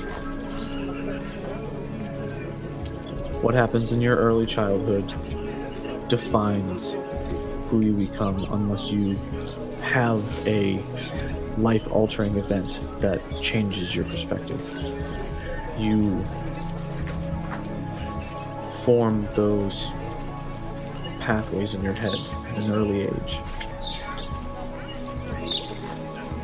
You had a wonderful childhood with your mother, despite the teasing that you received. Teasing is a very nice way of putting what they said to you, but you understand what I'm saying. Words is words, right? Points to his ears. Teased too. Pretty sure probably the same thing that you were called.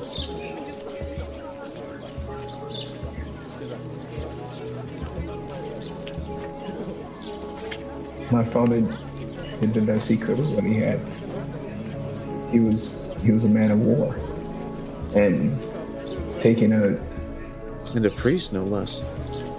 and taking a soft city kid who never experienced that, he had to toughen me for the world that I was experiencing and going to experience. I don't fault him for it. I can understand not agreeing with his methods, but I love my father. I never said that you didn't. Still doesn't make what he did to you right. Though it had the outcome it did, look where you are right now. Look at your mental state. Because someone that you loved and trusted and thought would never do what happened to you. I mean, obviously, it wasn't anything like monster-ish. I'm not saying that. But the militant style in which you were just pulled from what you had known and how it continued. And even look at your archery. You're good at being an archer, and you leaned into that hard because it made your father proud. The only time you ever felt proud of the pride from your father.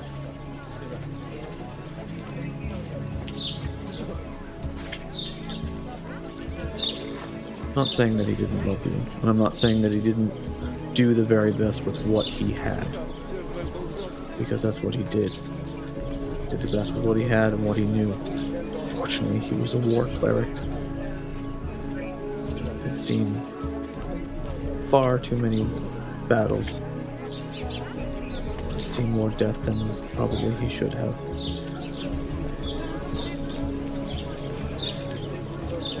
But that doesn't make what he did right.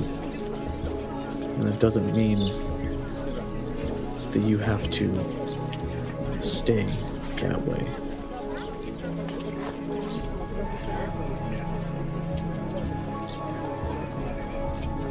I've found that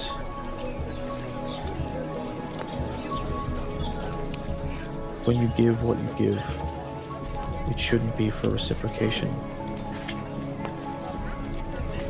It should be because that is what you give. That is your choice to put yourself fully into everything or not to. But it's your choice. You shouldn't expect the same thing from others. At least not to the degree that you would do something. But I found that opening up and being honest with myself and other people has helped me much more than running away from what I was afraid of.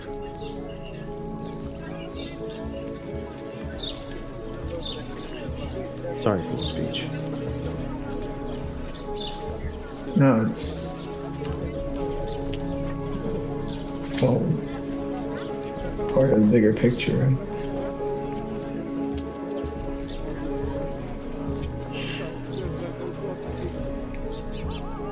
You know, there's not too many people I'll talk about my father like that, but when you're right, you're right. And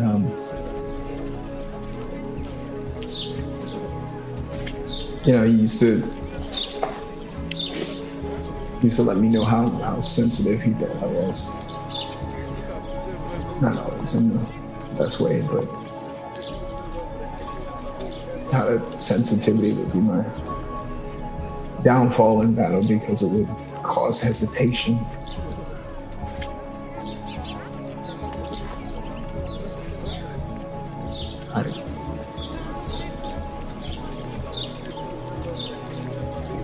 I didn't want to disappoint him.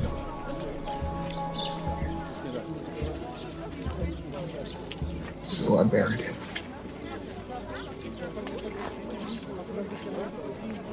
That's what we're taught to do.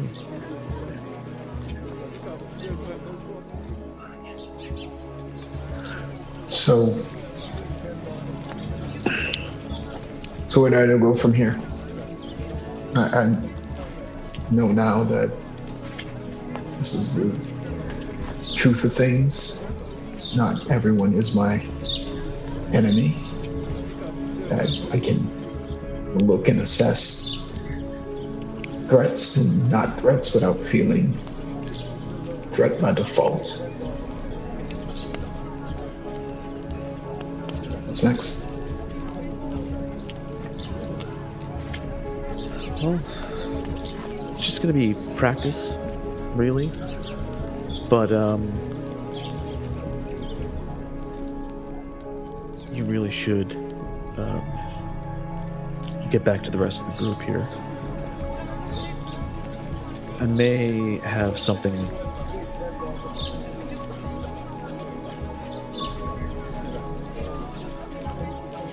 we'll have one homework assignment for you. Not something that you have to bring to me specifically, but I'll know if you do it. How comfortable are you with Grand City? That's back on your plane of existence. You would know Grand City is the capital city of Granzia, and it was where the S8 was located. It's the biggest, like, it's like the metropolis of. Gotcha. In what terms?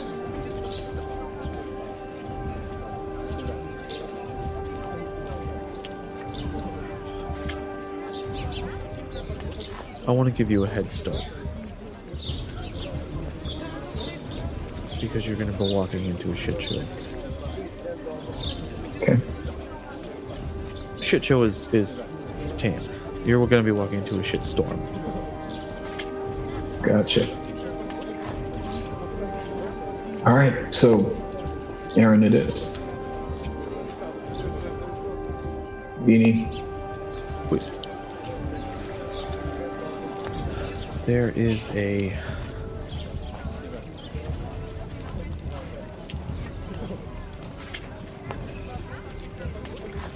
I need you to find access to... There's an underground tunnel system. Okay. In Grand City. Was built during wartime to move troops and munitions and whatnot, you're going to need to get down to that area at some point. I'd like to give you a head start. So that's your job. You need to find access to the underground tunnel system in Ground City. Okay. Any intel that you have? Is that gonna pretty much be my job? What little intel I do have currently, maybe it's more here, if you're willing to wait a day or so, is most of them run along the main corridors, sort of latitude across the city grid system. So going east to west. The vast majority are around there, stemming from the once palace, now Capitol building.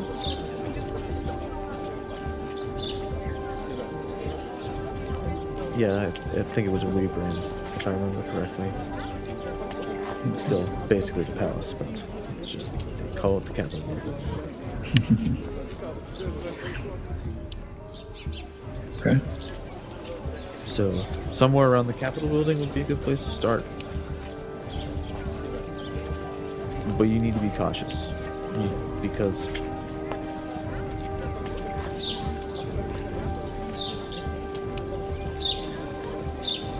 I feel like it would be unfair if I didn't tell you. So, in full transparency,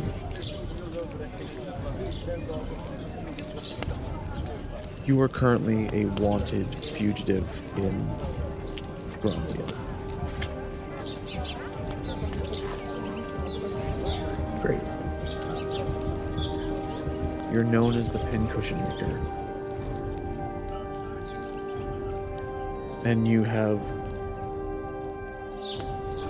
with eyewitness accounts, are the suspect in, at last count, 12 murders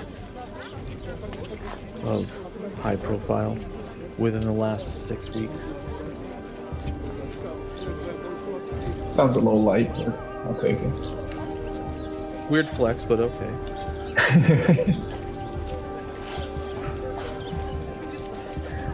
There is a nationwide manhunt for you. Oh, fantastic! And that's where you want. That's where you want me to go. You have to go there. That's where the rest of your party is. They're not. Say what again? The rest of the party. Where the fuck are they there? They're in Bronzia. When I left them, they were with the journeyman. We had finished Strahd. Why are they there? Because the curse was lifted from Barovia, and they went to Grandia? Barovia is a place in Grandia. But I mean, fucking home. What are you trying to do there? It's one of the planes that's being pulled together. So they know about that as well. That's why I assumed you had already known.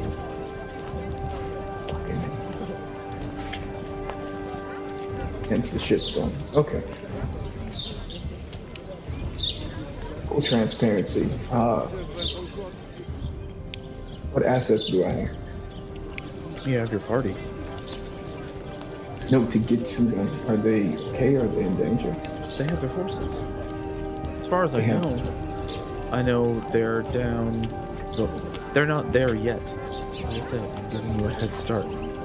They're going to have to go by Bronze City to get to where they want to go.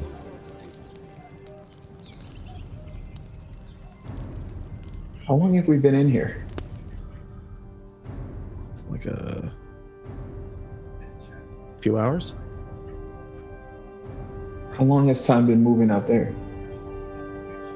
From when you came into your tavern?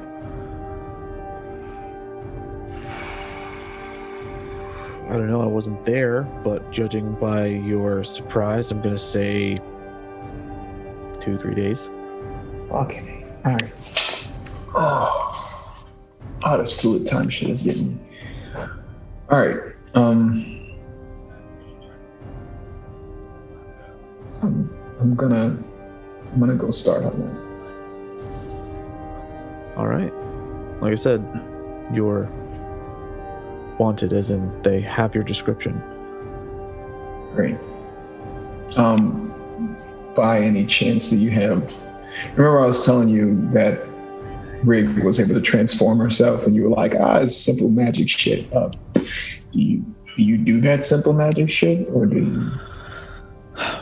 Once upon a time, but I don't have those abilities currently. Do you know somebody who could change this gorgeous specimen that you see from him? Do you remember? You probably just saw him. Chico? Yeah, I know Chico. You know those rolled sort of cigarettes that he makes? Yeah, I know Chico. They're magic.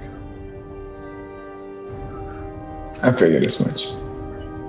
It's a druid thing, apparently. Apparently.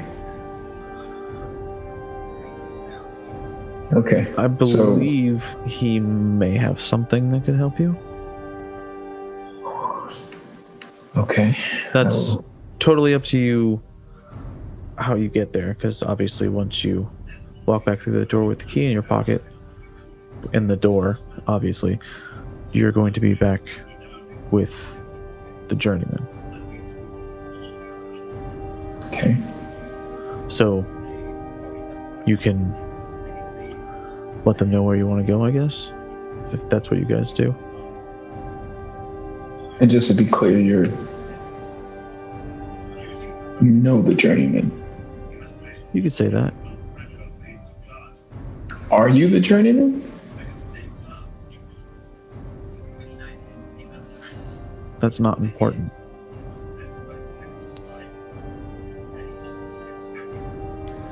You didn't answer the question. What happened in the opening up? I did open up. It's not important whether or not I'm the journeyman. Yeah. Me being the journeyman has no bearing on what you do next. Okay, Mr. Bell. I'll go do the next step. All right. Shall You see, one more question. Sure. Who's the tiefling? Tiefling? Her name's Kalkari. Friend of yours? Friend of mine? Oh yeah, friend from way back. Her husband's the dwarf. Oh, nice. Also a friend from way back. Cool. I was about to ask. You'll actually be going. She is from here.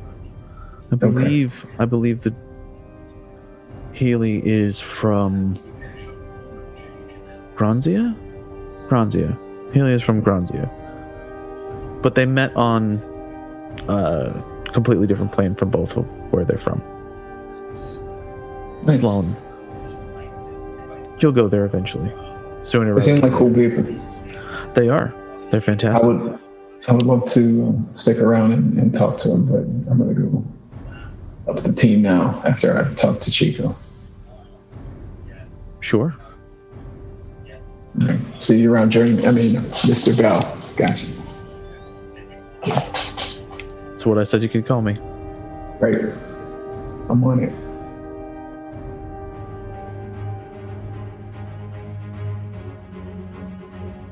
Whoa. No, he rolled a 7. Seven. Okay, there we go. Another No, my one. last roll was a 9 before the 7, so 18. Tommy, like are we doing Galahad mulligan did a- rules? Because I've literally not rolled over a 10 in like the last 5 rolls. I'll give you a mulligan. is wild. Galahad. That was better. 14. 14. Kyver. 18. 18. Sex. 17. 17. Argyle. 18. 18. And Sirius, you're at 7. Yep, I'm the slow starter today. Okay, so right off the bat, both Kyver and Argyle just zoom ahead. And it was Galahad was at 14 and Zex was at 17. 17. With Zex maybe a length behind the two of them. Ignacio is a quick starter today, and he bolts. He's maybe a few lengths behind where Zex is. And pulling up the rear this time is Herbie, who started off with a trot and then eventually got into a gallop and started moving here. So roll me the next set. Natural fucking 20. Oh shit! Good shit. Galahad. 11. 11. Kyber. 17. 17. Zex. 6. 6. Argyle got the natural 20. I'm And Sirius? shit today, man. Return of the 17. Return of the That's not sketchy at all. I don't know. The 9 and the 7 help. I'm literally pushing the button and hitting roll. Unless they changed how I was. Oops. All right. Argyle begins to pull away from Kyver. Sirius begins to pick up speed and just about catches up to where Kyver is. What was Zex again? 6. 6. Jean-Jacques just gets distracted again for some reason as he's running down the road, and he gets passed by Ignacio with Galahad as he's giving his big like old man Goliath.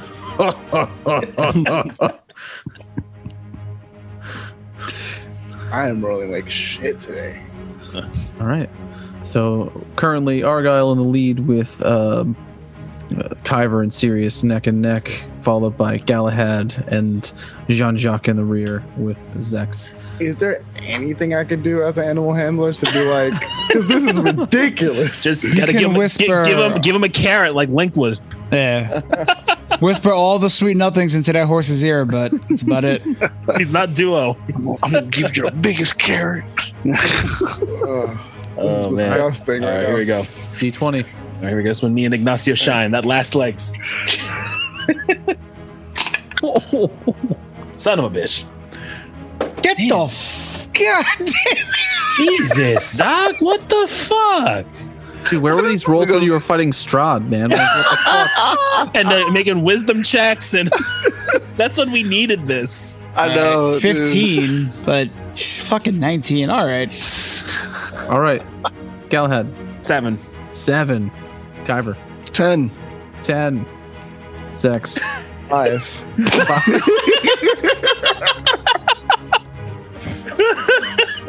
15 for Argyle. I just want to and roll good today. I really just want to roll good. Get all the bad. You're getting all the bad rolls out now when it doesn't matter. You're just Right. racing. It's just a fucking horse race. And to be fair, like let's be honest, you guys have a fucking party fund. It's not like you're taking it out of your Yeah. fucking personal. Oh money yeah, anyway. I don't give a shit about that. He just wants to win. I just want to win last. Right. I'm just like, I just don't want to be last. I'm real like shit. I'm the animal handler. Like this is the most like ridiculous thing. Like the animal handler is like, yeah, you're just gonna not be good at this. The one thing you're good at. Jean-Jacques is just a he's just a crazy little bastard. I can roll. I can roll like shit, and you can roll higher than me, and then I'll probably be last because I'm in 4th place right now. Yeah, so pretty much Sirius begins to pull ahead of Argyle, although Argyle is still like maybe a length behind where Sirius is. Kyver keeps rolling back. Ignacio is starting to lose steam, and Jean-Jacques is actually starting to slowly catch up to Ignacio here. So for the final roll, Come on, baby. Okay.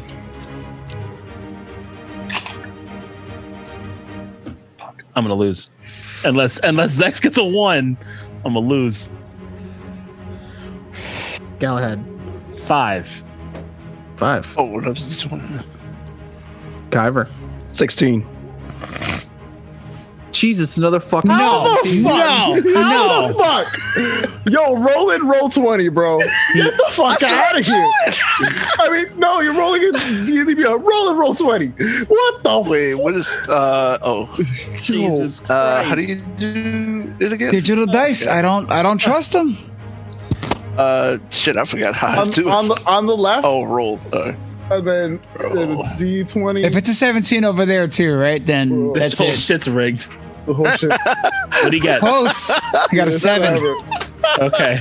I'll accept his 17, but goddamn. All right. What'd you get? Law? 14. All right. 14. Yeah, I All right, lost. 13. 13.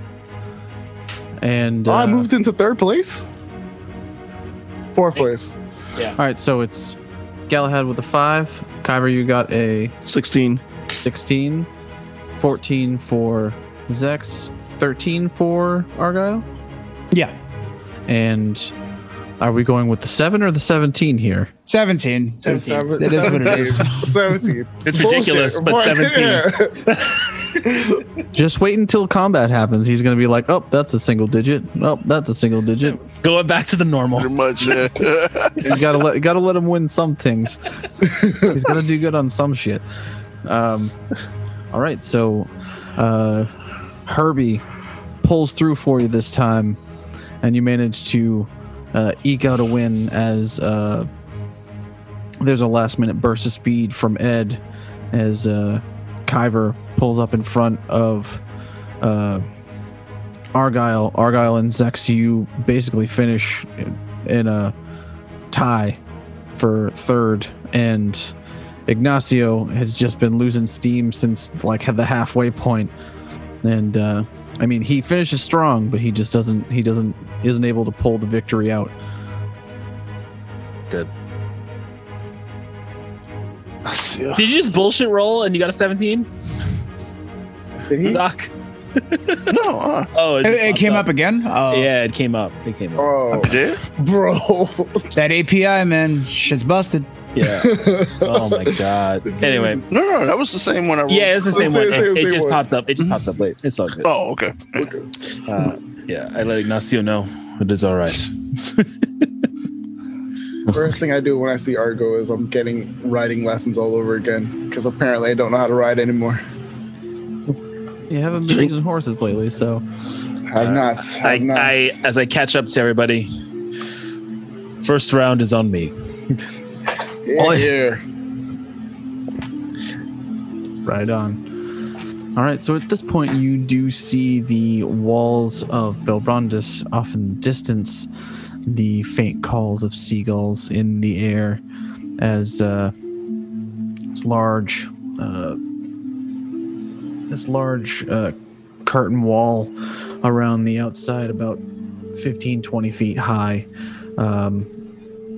You manage to find the main entrance. There are several caravans in front of you that are going through this main entrance currently. So you get yourselves in line, and eventually some town guards, city guards, make their way as they're going through and sort of pre-checking everything before they let the caravans into the city. And they come up to you. What can we do for you there? Members of the Shuffle Guild.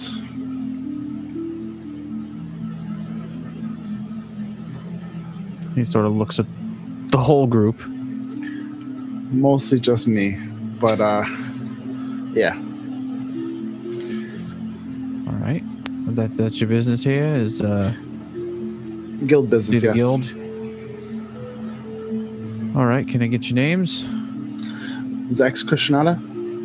All right, he starts writing stuff down on looks like a pad of sorts. He asks you how to spell that. I'll give him the spelling. Yep. Oh, okay. He scribbles out what he had written before. Have you seen any of the guild members Or you're gonna have to ask in there. You're one of the few apparently that likes to come through the front door. It's been a while. I thought I'd be polite. That's appreciated. So Zex Krishnada, and he just starts going around and pointing out like at Galahad and Kyver and everyone.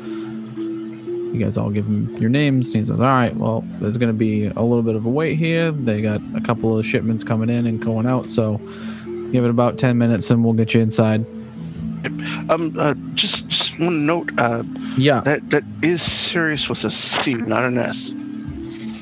Scribbles it. Can you spell that for me, bud? Tereius. Okay, thank you. Sorry, it happens a lot. I just wanted to make certain. It's okay. Don't take him too seriously. He's not with me. The guard just looks at you with like a stink eye, and he's like, "Ha, ha, ha." All right, and he moves on. There are people behind you at this point, and you continue. Is there a lot of guards? Once you get up closer to the front, you do see that there are actually a fair number of guards at the gates and along the walls.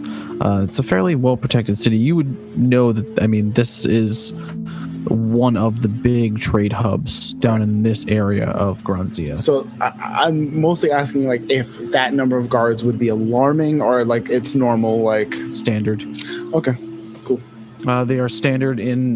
They are wearing their standard leather armor. You would know that, especially with the salt air and the salt water, metal is not something that is used very often because of corrosion. Yeah. And can be expensive to maintain, especially over long periods of time in a port city. Eventually, you guys do make it into the city. You come in in the merchant district. You know that the Shuffle Guild is over by the. Turt was nice enough to give me a whole rundown of the place. Thank you. Well, Dankeschön.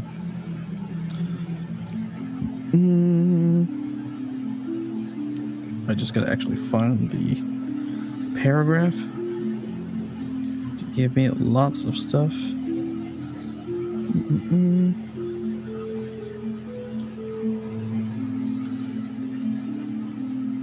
You know that they're over in what is known as the Seaport District, which is a little further in towards the docks. I will head right over. Sure. As you guys are making your way through, there are several places catch your eye in the Merchants and Commerce District. There are several taverns. Notably, you see the Snooty Mace Inn, the Goblet, the Fresh Footman Inn, the Painter and the Falcon, and the Shipwright Pub. And you see a couple of what look like blacksmiths, which seems fairly odd to you. You don't remember there being smithies or being too many smithies, but the two smiths, the two forges that you find, one is called Forging Ahead, and the other one is called Hammer Glamour. And as you're looking around, there is also, going through the center of town, there is a large board, like an action board, going through. And I'll have whoever wants to roll me a perception check.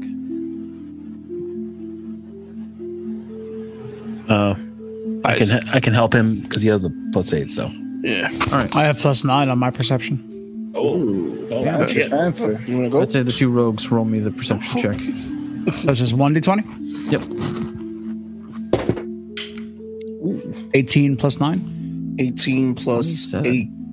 All right, so both of you Hey. almost immediately at the same time notice a very familiar looking hand-rendered picture on one of the posts on this board. It is a picture of Shanks, and it is a wanted poster for multiple murders around Granzia. Apparently, he's being called the Pincushion Maker.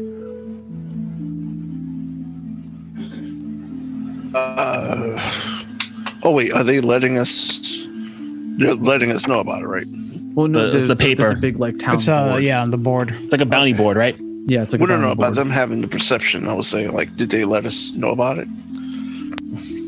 I Yeah, would did you think guys? so. Did you guys Did have you- pointed did- it out to us? Yeah. I turn Yeah, around, definitely. but like not so obviously hint over towards the board, so that you guys can take a look at, what we just saw.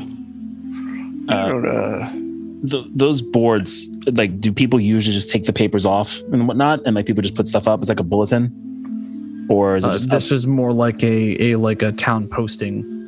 It's like Okay. an area that they would be put up for anyone who's walking through the town square to see.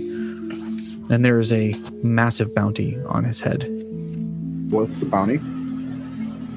It is, if I remember correctly, it is about 100 platinum. Oh, Shit. He has killed, and as you're reading this, the Pincushion Maker, as he is known, and this is like a striking resemblance to Shanks, has killed a lot of people in the last 6 months. A lot of them of higher rank and station. Can't be our guy. 6 months. That's 6. we've been. Did we know we were gone for do we know 6 that- months? I know that we've been gone for some time, for more time, because Argo. Zex would know that you have been gone for that. Time has worked differently. The journeyman has already told you that time in Barovia works differently than where you guys are from. I would know, and I would say, like, that doesn't make sense. Shanks has been with us for at least good chunk of this time. When I spoke to Argo and he gave me that letter, he said a few months have passed since I last spoke to him, and I saw him for our time days before I got with this party. We should keep note of this. So when As you're reading through, Who issued the bounty?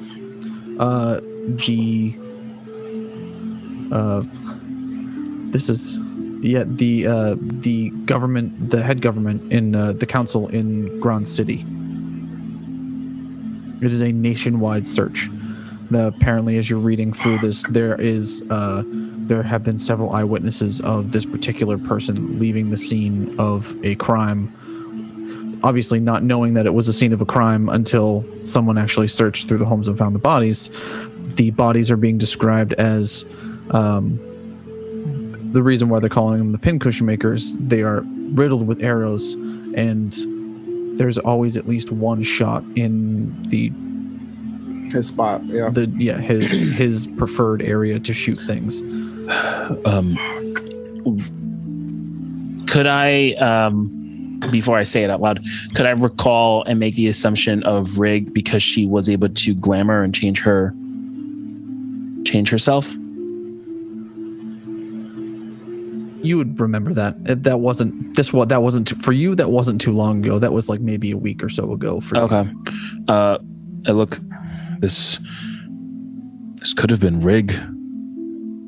Her Would have put it past her if she wanted him dead or worse. She's the only person that we've encountered that could change their look, and she's done it in the past.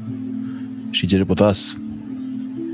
She did it. She looked just like him. Zex, you would know about changelings as well because you work with a changeling, and you're actually that's one of the people you're hoping will be at the guild hall. So you know that there are other people that have the ability to do this as well. I mean, we should find out when the last murder happened. I mean, maybe we can find out if it happened around the time when Rig showed up. If we want more information, I can almost guarantee that it's all the buzz around the guilds, because that's a fucking hefty bounty, and that's one of the big jobs that we do. Tommy, would there be a field office for Grand City, so that someone we could speak to about this in this There town? would be a town office for Belrondis. I mean, there wouldn't be a branch of Grand City here, but that would be like part of the bureaucracy of Greater Granzia. Okay. So think of it like City Hall. Okay. Yeah. We could speak to some of the officials here. Maybe after we speak with everyone at the guild, Zex. Should we just make our way over there? This is big news. Yeah. Yeah. Let's head to the guilds. Is this in an attempt to clear his name, or are we just wondering if he did it or not? More just information, as he was with us. Is it even? I don't want to believe that he did it. Does it matter if he did? Zex and Galahad, you would remember from the altercation that was between Atros and Shanks in the Journeyman's office, that he did tell you that he was part of an assassin's guild at some point with Rig. Yes. No. I would say it's not. It wouldn't be past him. Even that time when he tried to take out Rig, he killed the people there with him. All I'm saying is, in the time frame given by this bulletin, the rest of the party doesn't know about that. That he only told that to you two. He did not disclose any of his other shit. So, Sirius, Argyle, and Kyver, this would be completely new to you because he did not say any of that to the rest of the party. It was just the 4 people that were in the office with the Journeyman. The only time that he would have even had the chance to do this was when we were still outside of Barovia, when he just would come in, disappear, and then come back. Otherwise, just doesn't track. Yeah. Unless that's what he did before, and then someone's trying to pin more stuff on him. I hate to be the asshole here, but Shanks didn't hesitate to kill one of our earlier party members. But I want to give the guy the benefit of the doubt. I do too. You mean that other Genasi that was on the side with Strahd? That's not the same. That's a different scenario. It's a scenario, but I don't know. It's something that we would have to talk to Shanks about. No offense, but does it really matter?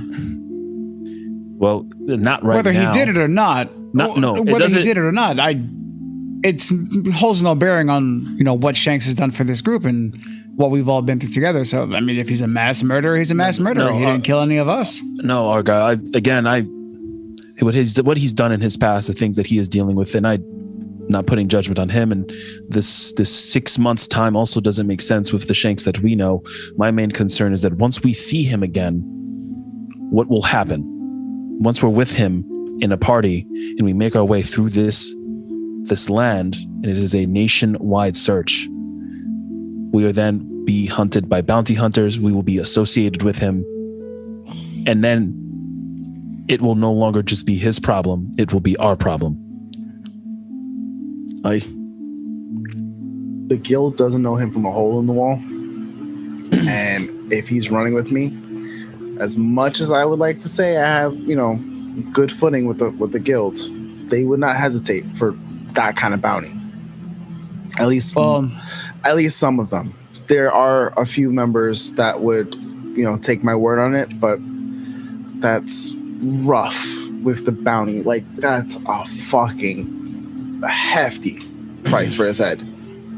Well, while he's not here, we gather what information we can, and yes, we take it from there. That's it. This is neither here or there at the moment. That's all I'm saying. We just gather information, and once we see him, we'll deal with it when we have to deal with it. I mean, this makes things so much more complicated. I mean, I can't lie that I don't hesitate to turn him in at that price. Tommy, question. So, Barovia is it no longer a demiplane? So is it now just a destination on the map of Granzia? Yes. It was originally part of Granzia for quite a while, and essentially it was considered a demiplane, but it was shrouded in mist, essentially. Okay. So it was a demiplane because you couldn't fucking leave. Okay. So even because it's now just coming back into the fold, and even though there are people in Granzia that could give us an alibi that he was there with us during a certain time, it may or may not hold because this place has been gone. Yeah, for them, and not only that, but for them, it would have been only several weeks that he was there. It doesn't cover the last 6 months. Yeah. Okay. Anything else of interest on this bulletin board? Bounties, monsters, other fun adventure shit aside from our friend being the standard stuff. Nothing sensational or anything along those lines. There's been unrest in Grand City. There is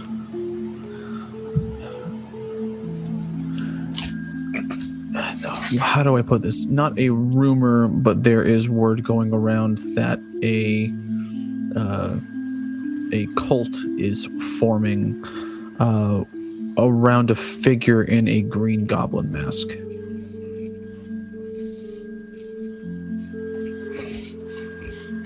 In game, interesting. Out of game, Jesus fucking Christ. Oh, I wish nightmares. God damn it. All right. Well, that is neither here nor there. Not Shanks. Zex. To the guild. To the guild. To the guild.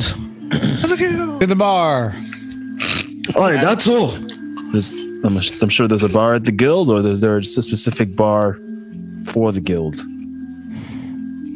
There's a specific location. All right. All right. We can find a place for drinks and stuff, but the guild would have food, lodging, and basic drinks, but simple stuff. All right. So nothing top shelf. Galahad, you're still going to have to hold off on that brownie drinks. There is a tavern not too far away that does have great food. Last time I checked. So I will make sure that you are all treated well from our community except fund. for Kyver. Let's go. from our community fund. Don't hurt yourself too hard.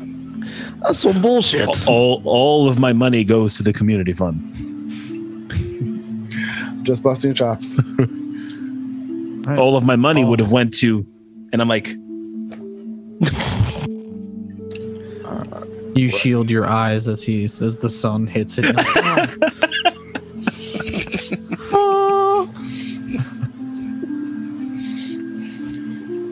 right, so you guys make your way towards the seaport district right before the docks, and eventually you make your way to the guild hall. You're down at the bottom. Hey. Nice.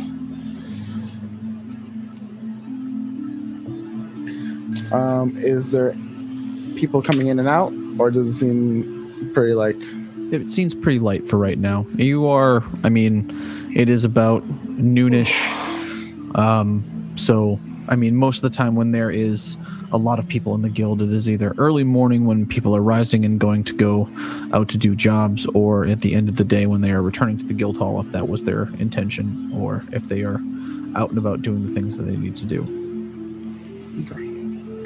I'm going to reach into my bag and grab my deck of cards and get a 9 just to show anyone who wouldn't know who I was immediately. Mm-hmm. Granted, my cloak, my hood does have the symbol, but for any new faces that I would come across.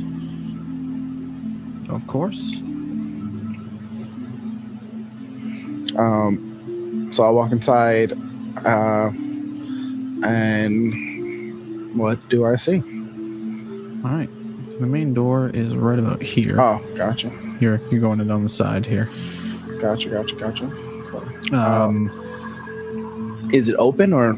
The door is open. You walk into what looks like a dining hall sort of area. There's a fairly large, maybe 10, 15 foot long 10-foot wide table with several chairs at it, dishes in one corner, a what looks like a wood fire range, and a kettle over on the outside wall. Several doors leading into other areas, but right now there doesn't seem to be anybody in the dining area. Just like, hello? Anybody here? You hear some rustling in the room over here.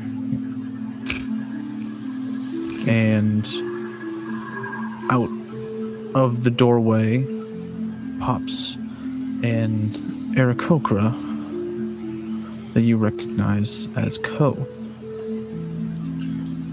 I let out like a big sigh of relief. Like, Ko! Oh, it's so good to see a friendly face. Ko? Ko. She sort of cocks her head. You see the she's mainly white feathers and plumes of